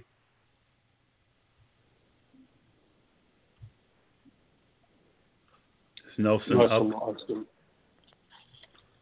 Yeah. Yeah. Waiver wire running backs don't exist unless an injury happens. So you're absolutely right, and the cuffs keep coming here. This pick is just because everyone hates him. So I'm going to find a wide receiver here in the 14th. I think has some value maybe, especially if anything happens to DJ Moore. Hey, you want all my backups, you bastard. Well, look, they signed Robbie. They gave him $10 million a year into, he did play at Temple with the coach. So, they're going to scheme to get him the ball. I'm a big Jet fan. I know what this kid is capable of, and he has unbelievable talent to go up and high point the ball, whereas, DJ is a different type of receiver. So if you want to talk 1A and 1B, Michael Gallup is drafted in in the 6th round, but Robbie Anderson, 1B in Carolina, is in the 14th. So you keep mispronouncing Curtis Samuel. Well, look. Look, I don't know. That's why they both go when they do, because right. we don't know. We just don't know what's going to happen there. I mean, honestly, I would have taken Robbie Anderson if Golden Tate hadn't been available at the turn there, because then I could have stacked Samuel and Robbie, which would have worked out very nice. I almost did it anyway, but I like the floor that Tate gives me, and I've got a lot of receivers that I needed somebody who could give me a little bit of floor, so I took Tate. Yeah, Curtis is interesting. They just use him completely different. He is that, almost, gadget player, H-back type of, get him on the screen pass, get him some runs actually as well.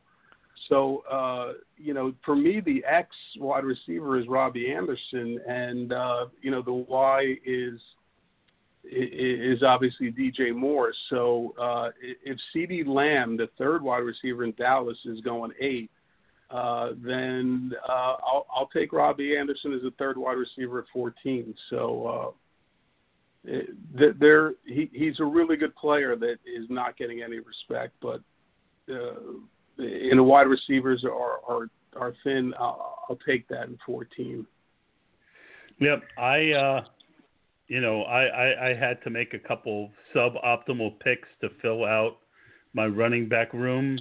Mojo just went Lazard and Bonifant. A little early for Bonifant, but at this point, everyone is a dart. Mike Boone to the franchise. And we also just saw the 3 top defenses go pretty much boom, boom, boom.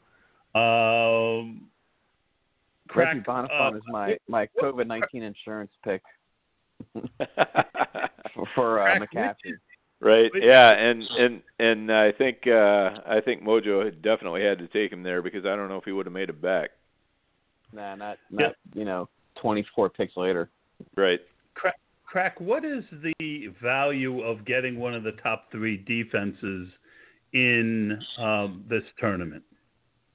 I think it's 0, because no one knows who the top defenses are going to be. It's complete crapshoot based on last year. So why is the Pitt defense the best? Explain to me why they're so good. It is just in the 14th round to take a defense that you have no idea. I mean, look at New England. New England last year, people were grabbing an 18th, 19th, 20th pick, and they led the league. So you can't predict defense. It just doesn't make it.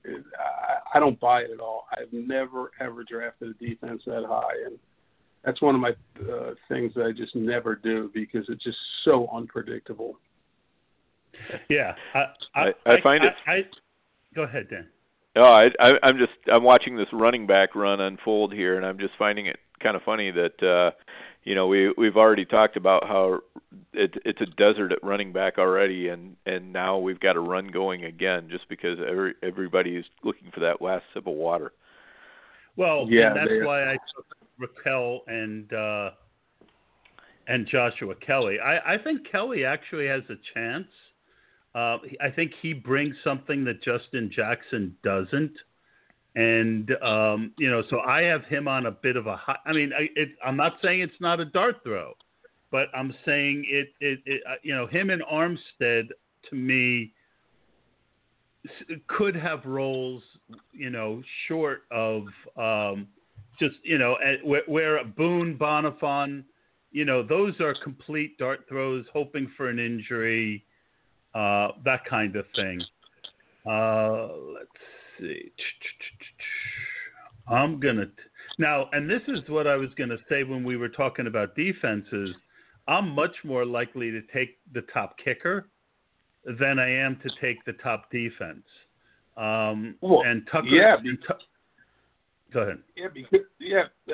And that's exactly right, because you actually are taking the player. You know who that player is, and you know that he can kick this, Tucker can kick a 60-yarder. Do I know that Baltimore's defense is going to come back and be tough? Do I even know San Francisco? Again, someone explain to me who is on Pittsburgh's defense that makes them number one. T.J. Watt, and Minka Fitzpatrick. But the point is, historically, out of the top 3 or 4 defenses, you get one defense that is the top 3. You get one defense that tends to be 5 to 7 or 5 to 8, and you get one that just is, not startable most weeks. So that's why I tend to go with, and I took Justin Tucker because, I think he's while everyone else is taking darts at running back, Tucker's a guy I'm going to be starting every week and feeling like I have an advantage. And that's a very good point. And I just go back a couple years. If you remember, the Jags defense was going in the 12th round 2 years ago. You got to have the Jags defense after that year. Then last year it was the Bears defense that was going to be the no-brainer, and people were drafting them 12 and 13. So it's one thing about a player, but it's another thing about an entire defense that I find hard to believe. And, that's why, taking a kicker, look, you got Tucker. You know what he's going to give you. He's going to be a top 3 kicker. There's no doubt about it that, is Baltimore going to be a top 3? Kicker is also, historically volatile, but Tucker has been so consistent. It's not as volatile. And I'm getting, there's a much better chance that I'm going to get something out of that pick than a true dart running back. And, I understand that you have to fill out your running backs, and you need, because like I said, and we never really talked about it, Dan, in these drafts, the hardest thing to get is a startable running back. Right, yeah. For the most part, if you don't draft them, you're going to have a hard time coming up with one. Either that, or you got to spend about $600-700 a fab on one. Correct. I just took Jalen Hurd. I'm a little surprised he lasted that long. I'm going to let you crack. I'm going to let you take that, and I'll be right back. You guys just talk among yourselves for a minute. Yeah, talking about with the kickers, the only thing you got to work again. This virus thing concerns me with guys being inactive. Now everybody's going to be. We're thinking we're drafting premium kickers here, but you can't assume that guy's always going to be available. I mean, there could be a volatility at the kicker position too this year. So if you only got the one and you invested a high pick in it, that might not be. I'm with crack, so I'll probably just grab one late. I don't want to invest much capital into them. Yeah, I see what you're saying there, but on the other hand, I mean, you're unlikely to lose them for more than 2 weeks, and you can always grab a backup kicker off the wire.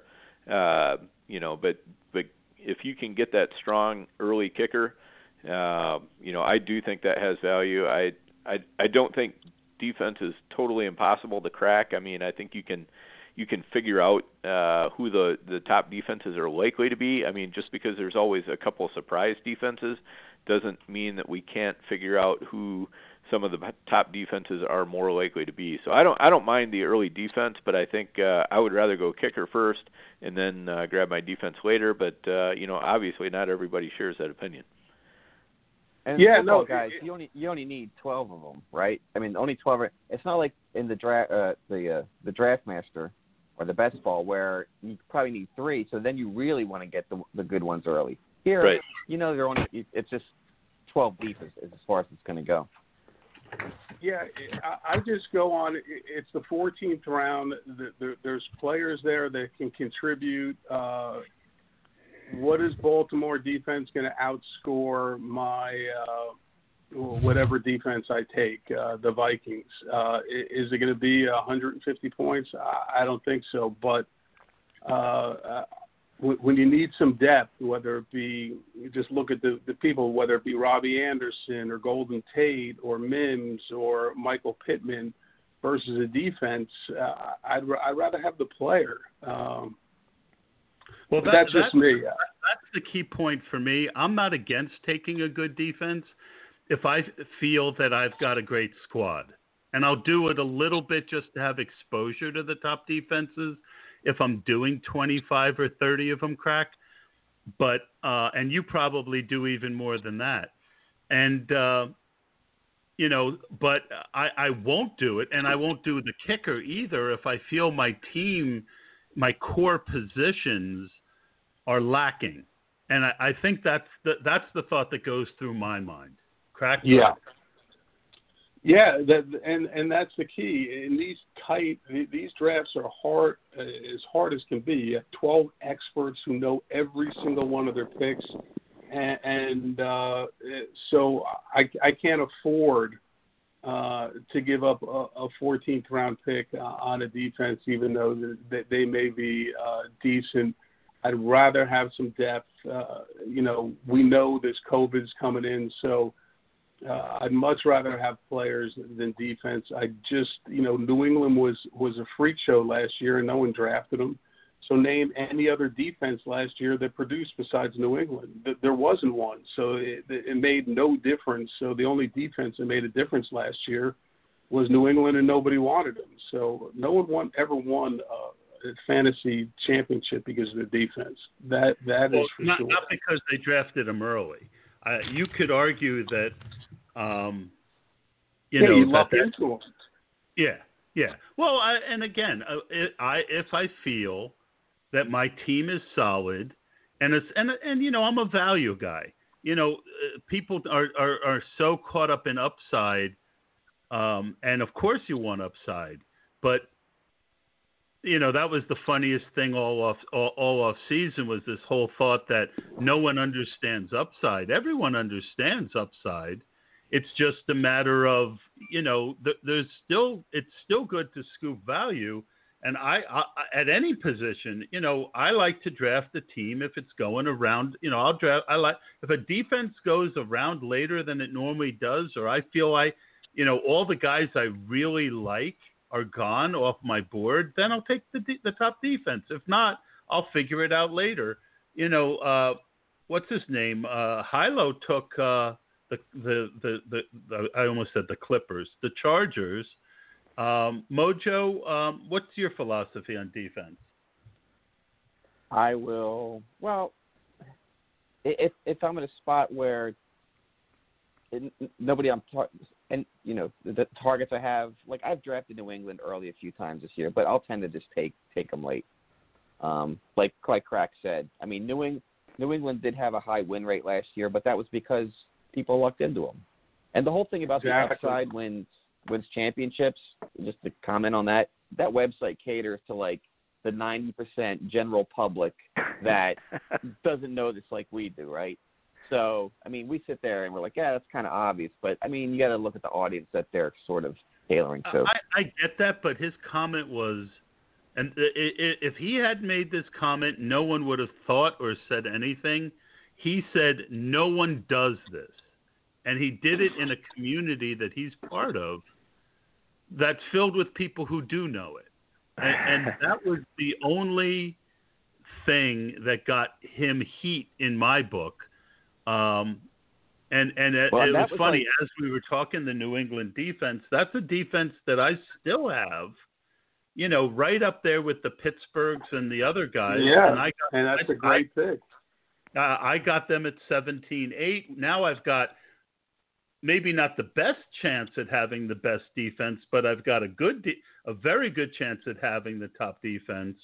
I've also got the top kicker.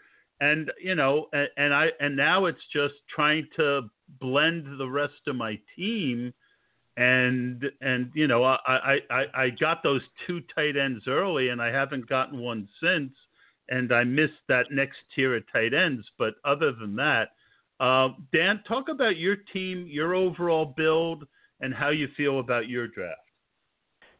Well, my build is I'm definitely pushing more towards the last half of the season. I have a lot of players who I think are probably going to be a little bit more second half than first half players, especially early on at running back. Taylor, Dobbins, Lindsey, if they pop, they're probably going to be second half players. Lamb is probably going to be a second half player. Judy's probably going to be a second half player. So I've got a lot of guys who are second half players. So in there, I've tried to intersperse some guys who I thought would be able to start the season off strong. Jamal Williams might, strangely enough, he was a running back one many times last year. And I don't think it's a foregone conclusion that with COVID going on and everything else, that A.J. Dillon has automatically got that job. So I'm trying to take some guys who will do well early in the season as well, so I can kind of wait on the guys who are going to do better late. This guy's been dropping lately, and I really don't know why. He was very raw coming out of, I think it was Texas A&M. Very talented wide receiver, but raw. And now he is the third guy on that Ram team. I'm going with Josh Reynolds here. I'm starting to see him being available in the 20th round.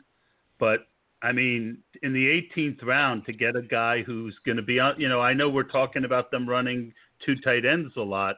I think that Josh Reynolds is going to be on the field a lot. Crack, your thoughts? Yeah, the departure of Cooks opens up that third wide receiver slot, whether they fill that more with Everett and Van Jefferson, who they drafted early. As the wide receiver. He could be very, very, very, very solid. And at this point, there is nothing left. This is when you have the pros in here at the 18th round. There is nothing on the bone here. So, those are the type of players you need to be drafting here in these late rounds. You want to talk about upside? There's a player who has that upside, especially if Kupp or Woods has some sort of injury. So a guy who's come on and obviously could be nice. And in the 18th round, why not? Yep. And that's one of the things that I always try and do, Mojo, is I try and get guys who are talented. And that's the whole upside. Back to the upside thing is, you take darts, but you take darts who, if they get the opportunity, have the chance to crush. Correct? Exactly. Yeah, I agree with that. Mojo? Are you on the board? No. Yeah, I'm good. No, I agree with what you said there, Todd. So, and I actually had Reynolds in my queue, so you took him from me. But so we only got three more picks anyway. So. Yep, we're getting down to the end.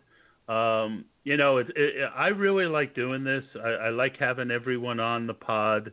I really got to know all you guys last year. Crack especially, jumps out at me as I'll never forget what Crack said at the end of the pod. Damn, Todd knows his shit. Because before that, you guys were like, we're just going to roll these mid-level analysts. But the dirty little secret is us mid-level analysts think we're also pretty good fantasy football players. And that's because we are. If you saw the variance between all our scores last year from the top to the bottom, it probably was the tightest difference in mathematically that you could even imagine. The one thing I said that in the early, right before you got on, I think. I said, you came in last, but I think you had a chance to make the playoffs the last week. I did, and that's when this just shows you can go from first to last. So that's how tight it was. The one thing, especially in this league. Yeah. It was amazing. If you did a statistical analysis of all the other leagues, the difference between our points would probably be in the 99.99 percentile because we're all so tough. No one makes bad picks here. The one thing I am noticing about this draft is no one has drafted a second quarterback. except me and Mojo. I mean, Drew Brees in the 17th round, especially with COVID out there. It's just funny how these drafts, everyone, thinks they're so smart and realizes that there's no need to draft a second quarterback, so no one does it. If you remember, I took Kyler in the 6th last year, which was a couple rounds earlier than I probably should have. But the reason I got to the finals was I got to like the 16th, 17th, 18th round. I don't remember exactly. And I finally looked over at the quarterbacks again, and I'm glad you just mentioned this. And I saw Lamar Jackson sitting there.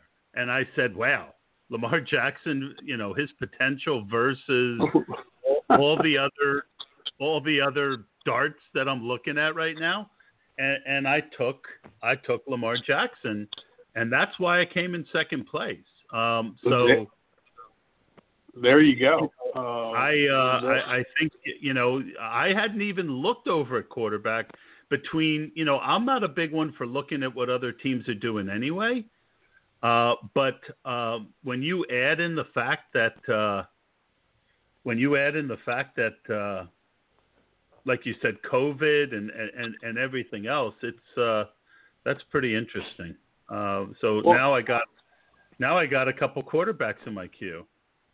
Well, on top of which, I drafted Michael Thomas. So to have Drew Brees in the 17th round, I mean, goodness gracious, if something happens to if something happens to Lamar and he pulls a hammy, you're on the clock, crack, by the way. Oh shit.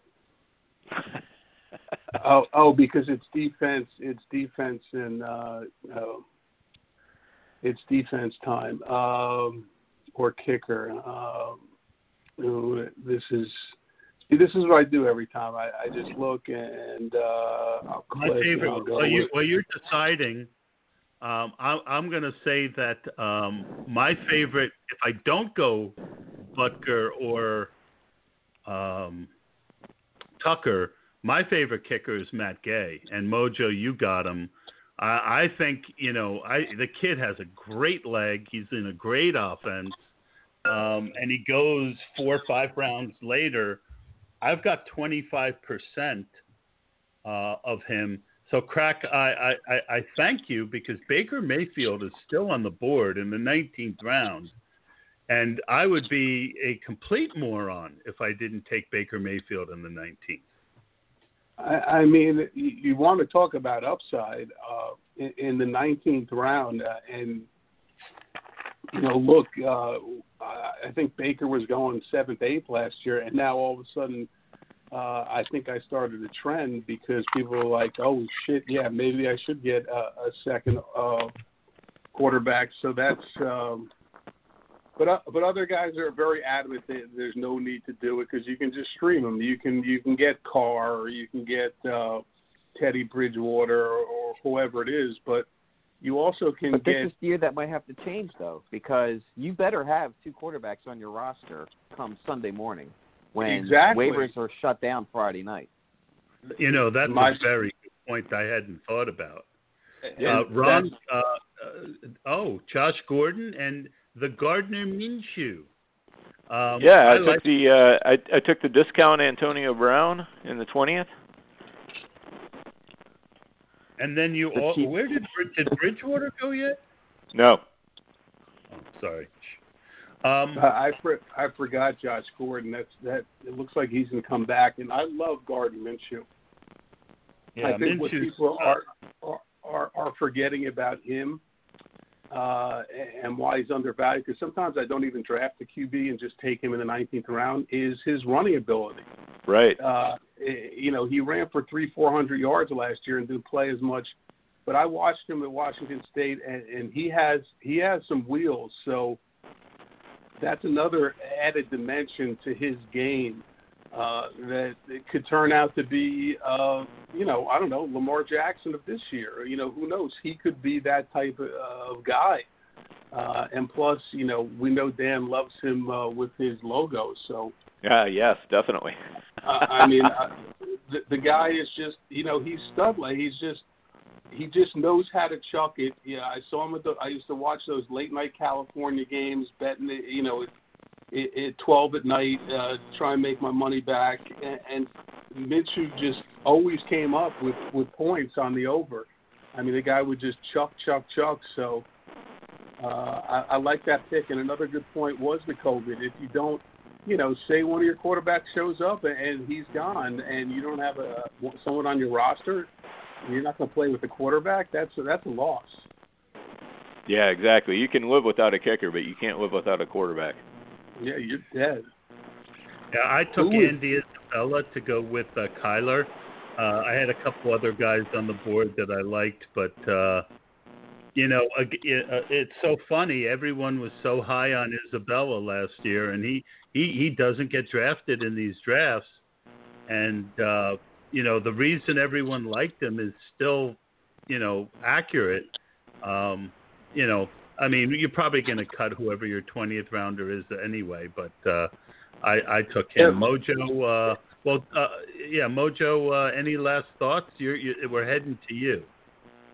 Well, we were just talking about that, the extra quarterbacks. Now, when we have these first waiver runs, the first couple of preseason waiver runs, all these guys are just drafting the one quarterback. I bet you there's going to be a huge run on those first waiver runs to stock up, maybe even back up kickers too. Who knows? But they'll That's be another fair point. It's going to be tough, but at least you can win. The one thing that's going to happen is there's going to be a lot more zeros this year than in normal years, and I don't like the fact that FFPC doesn't let you have waiver pickups, first come, first serve after Friday normally. And it'll be really tough for them to add it as a feature after everyone's drafted. It's not happening. Yeah, I'm not sure why that is. That might be a collusion thing. I don't know what the deal is with that. I don't know why that. I guess that it could be. You know what? I never thought of that. I guess it could be. Teddy Bridgewater in 20th to Austin. Could be a collusion thing because that you could block someone out from getting someone if they know someone else got hurt. And there's someone who was drafted. That's the first time I've seen his name. And Quintez Cephas, that's a new one for me. Yeah, he's someone that it's a Galladay backup, and I know it's someone that Hilo is very high on.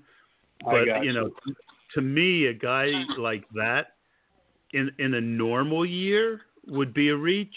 In a year like this, where you've got just so many issues, and we're done. Rex Burkhead, a guy who I've taken a couple times in the 20th, and I think we're all going to look back at like week 3 or week 4.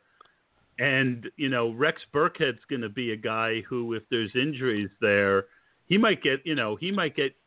probably get a role no matter what. But if there's an injury or two there, Rex is, if you need a guy to get you 5 to 7 points to hopefully keep you alive, Rex is a good pick. Yeah, especially with Michelle being so iffy. So to me, he's the first one off the bench before Damian Harris. So by franchise, he knows those Pats very well, and he just enlightened me to kind of put Burkhead on my late radar list because I don't know what's going on with Michelle. That's a big question mark, and we'll see what happens. But yeah, and everyone thinks it's going to be Damian Harris, and Burkhead is. Burkhead, yeah, but he can catch the ball, and how much Belichick loves that dual threat. Even when Brandon Bolden, I don't even know if he's still there. So Damian Harris didn't get any playing time. It didn't seem like he was one of their favorites. So, trust the franchise. I also like his pick of Benny Snell on the 16th. That was a guy I was looking for, and I would have taken over Lynn Bowden. But Bowden was the backup to Jacobs, so that's why I took him. But or is Jalen Shard the backup? Anyway, I do want to say that I've done a good number of. I've probably done 40 FFPC best balls, and I've probably done. I think this is my 25th FBG. Between the two, I've got 18% Rex Burkhead, only 5% in, and this is using Fantasy Mojo's site. I'm able to quickly look up by category, but in 28 round drafts, I've got 32% Rex Burkhead. He's like free money to me in the 27th, 28th round of the best ball. Yeah, he just opened up my eyes to him. You know that's another thing is you do these drafts, you learn. You know, I learned a lot here. Yeah. Well, and the reason that I have done 25 of these, I mean, let's face it, 500,000 for first, 30,000 for second. I mean, that's not a typical Todd Burrows, Todd from PA type of investment. But I really wanted to compete against all you guys, and to do that the right way, I needed to build an exposure. And, I've gotten some partners who are going to help me with waivers and the financial end of it. I'm still going to end up managing about, 18 to 20, 15 to 20 teams when the most I've ever done is 7 or 8 in my life. But I can't help it. The competitive juices, you guys are the ones who got it flowing. You got, guys like you, Crack, and Nelson and Hubbard and Austin, I really want to see what I can do against you guys. Yeah, well, the thing is, as they say, great competition brings on great competitors. And, we all are great competitors, and we love to compete. And obviously it's not just fantasy football, it's just life in general. And this is just a great way to be able to, put pen to paper and say, okay, this is what I got. Let's see what you got. And let's see how you manage the whole year and grind it out. And we'll see how we make it, to the end. I mean, look at our league last year. It came down to the last week of it.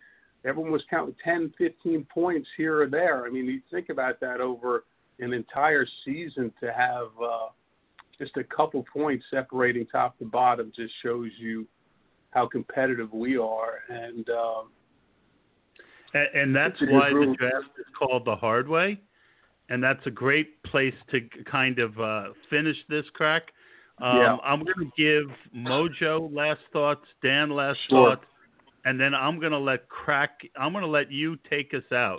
So as far as the last thought, but Mojo, go ahead. What are any final thoughts? Actually, there might be some tournament-winning teams in here because we've got some very different approaches. So I thought it was going to be much tighter. I mean, it was tight, but I think there's enough diversity in these teams. Somebody might actually emerge from here. Yeah, I was surprised. It was good. I was surprised. I don't think Scoundrels done many of these drafts. Kirk and Fantasy Fool Todd, they have never worked together before. Dan admitted he hasn't done too many of these. Mark, he stuck a flag in the ground on a couple guys early. So, honestly, after the Derrick Henry thing last year, I felt no need to do that again. I just felt absolutely no need. I made my point last year, and it paid off. I came here to draft the best team to try and win. I kind of jumped on your thing, Mojo. Any other thoughts before I go to Dan? Like you said, we kind of played it straight here. And I remember last year, wasn't it Austin who drafted all 3 Ram running backs like in the first? Like Henderson went really early, and Gurley, and maybe Malcolm Brown. So if people were doing crazy things in there, it spiraled out of control, I think. So this one was a little more structured. So that was good. And that was the point I made early. If you were listening, the fact that we know each other so much better, I think, made everyone feel more comfortable to do that. Dan? Yeah, I think there's a good variety of builds in here, and that's great to see. You didn't see too many people, kind of competing to do the same build or anything. So there's a lot of different ways to attack it, and you can kind of, if you squint right at everybody's team, you can see exactly what they were trying to accomplish. So, it just really comes down to who is telling the best narrative with their draft right now, as to who's going to come out on top. And Dan, I think maybe I'll have you back on, and we'll kind of do a deeper dive. We'll get a third guy in, if you're up for it, and we can find a time. One thing I did a lot of last year during the draft was kind of analyze everyone's team, and that really kind of set me back in the middle to late rounds. It's too much. It's too much to analyze everyone's team while you're drafting. I did it a little bit, but I think there's another podcast in here. If any of you guys want to come back and do it, kind of do a deep dive into the different teams. Crack, last thoughts. Yeah, I think you're right. I think there's some teams that got a little overwhelmed, and I think everyone was a lot more comfortable with each other just because we just had such a good time the past year just chatting. And, Mojo does such an amazing job with those statistics and his website. Dan just knows his shit back and forth. And, Todd, you're as smart as anyone with your analysis and breaking it down, and the whole. I appreciate that. Yeah, no, but and look, then you have the studs in 2 winners in Hubbard and Nelson, so you can't really get a better crew than that. If anything, I have this wild idea of turning our draft into some sort of computer program where we all put in our rankings and then just all pool our money and just draft against everyone. If anyone could do something like that with your background, my ears would be open. I also want to thank Nelson. His Twitter persona can be abrasive as hell, but when you get him on a podcast like this, I mean, he's just such a genuine, nice guy. I think, he says, I just really like to help people. I believe him. And it means a lot to me that, with his, status, that he was willing to come on and give us time. Crack, I love you, man. I just think you're one of the most interesting guys I've ever met. And Dan, you and Mojo, you guys know how I feel about both of you. Really appreciate that, and again, it's nice to see a group of guys with some compassion and trying to help out each other in other ways, just besides fantasy football, if anything came up, and it was just nice to get that little friendship going across this country. So props to all you guys for being sincere and really nice thing we got going on here. Yep. I can't wait for the Hard Way 3. Hopefully all of us will continue to be safe from COVID-19. Don't take that shit seriously. Crack knows being in New York how serious that stuff is. I don't, I do get political, but it isn't about being political. It's about being smart. We talk about fantasy football and being smart, do the right things. Do the right things with your life, and don't put yourself and other people in danger unnecessarily. And I love everyone who listens, and that's going to do it for this draft. That's going to do it for the Hard Way number 2, and I can't wait to see how it plays out.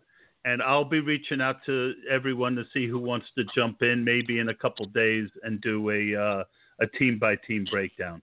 So that's awesome. going to do it for the Run to Daylight podcast. I'm your host, Todd Burrows. You can find Fantasy Mojo's information at fantasymojo.com. If you are an FFPC player and you don't have his stuff, I don't know what to tell you. Dan Williamson, one of the nicest guys in the industry, at Overhyped Sleeper, lose the last E in Sleeper, at Crack Rock, R-O-K, Crack, C-R-O-A-K-R-O-K, correct, Crack? C-R-A-K-R-O-K, yeah, the double K. Yep. And that's going to do it for me. I want to thank the FFPC. I forgot to do the ad read when we started, but considering we spent the whole time talking FFPC, I don't feel too guilty. I really love the guys over there, everything they do for us, and that's going to do it for this episode, folks. Have a nice day. Thanks, guys. Yep, thanks, guys.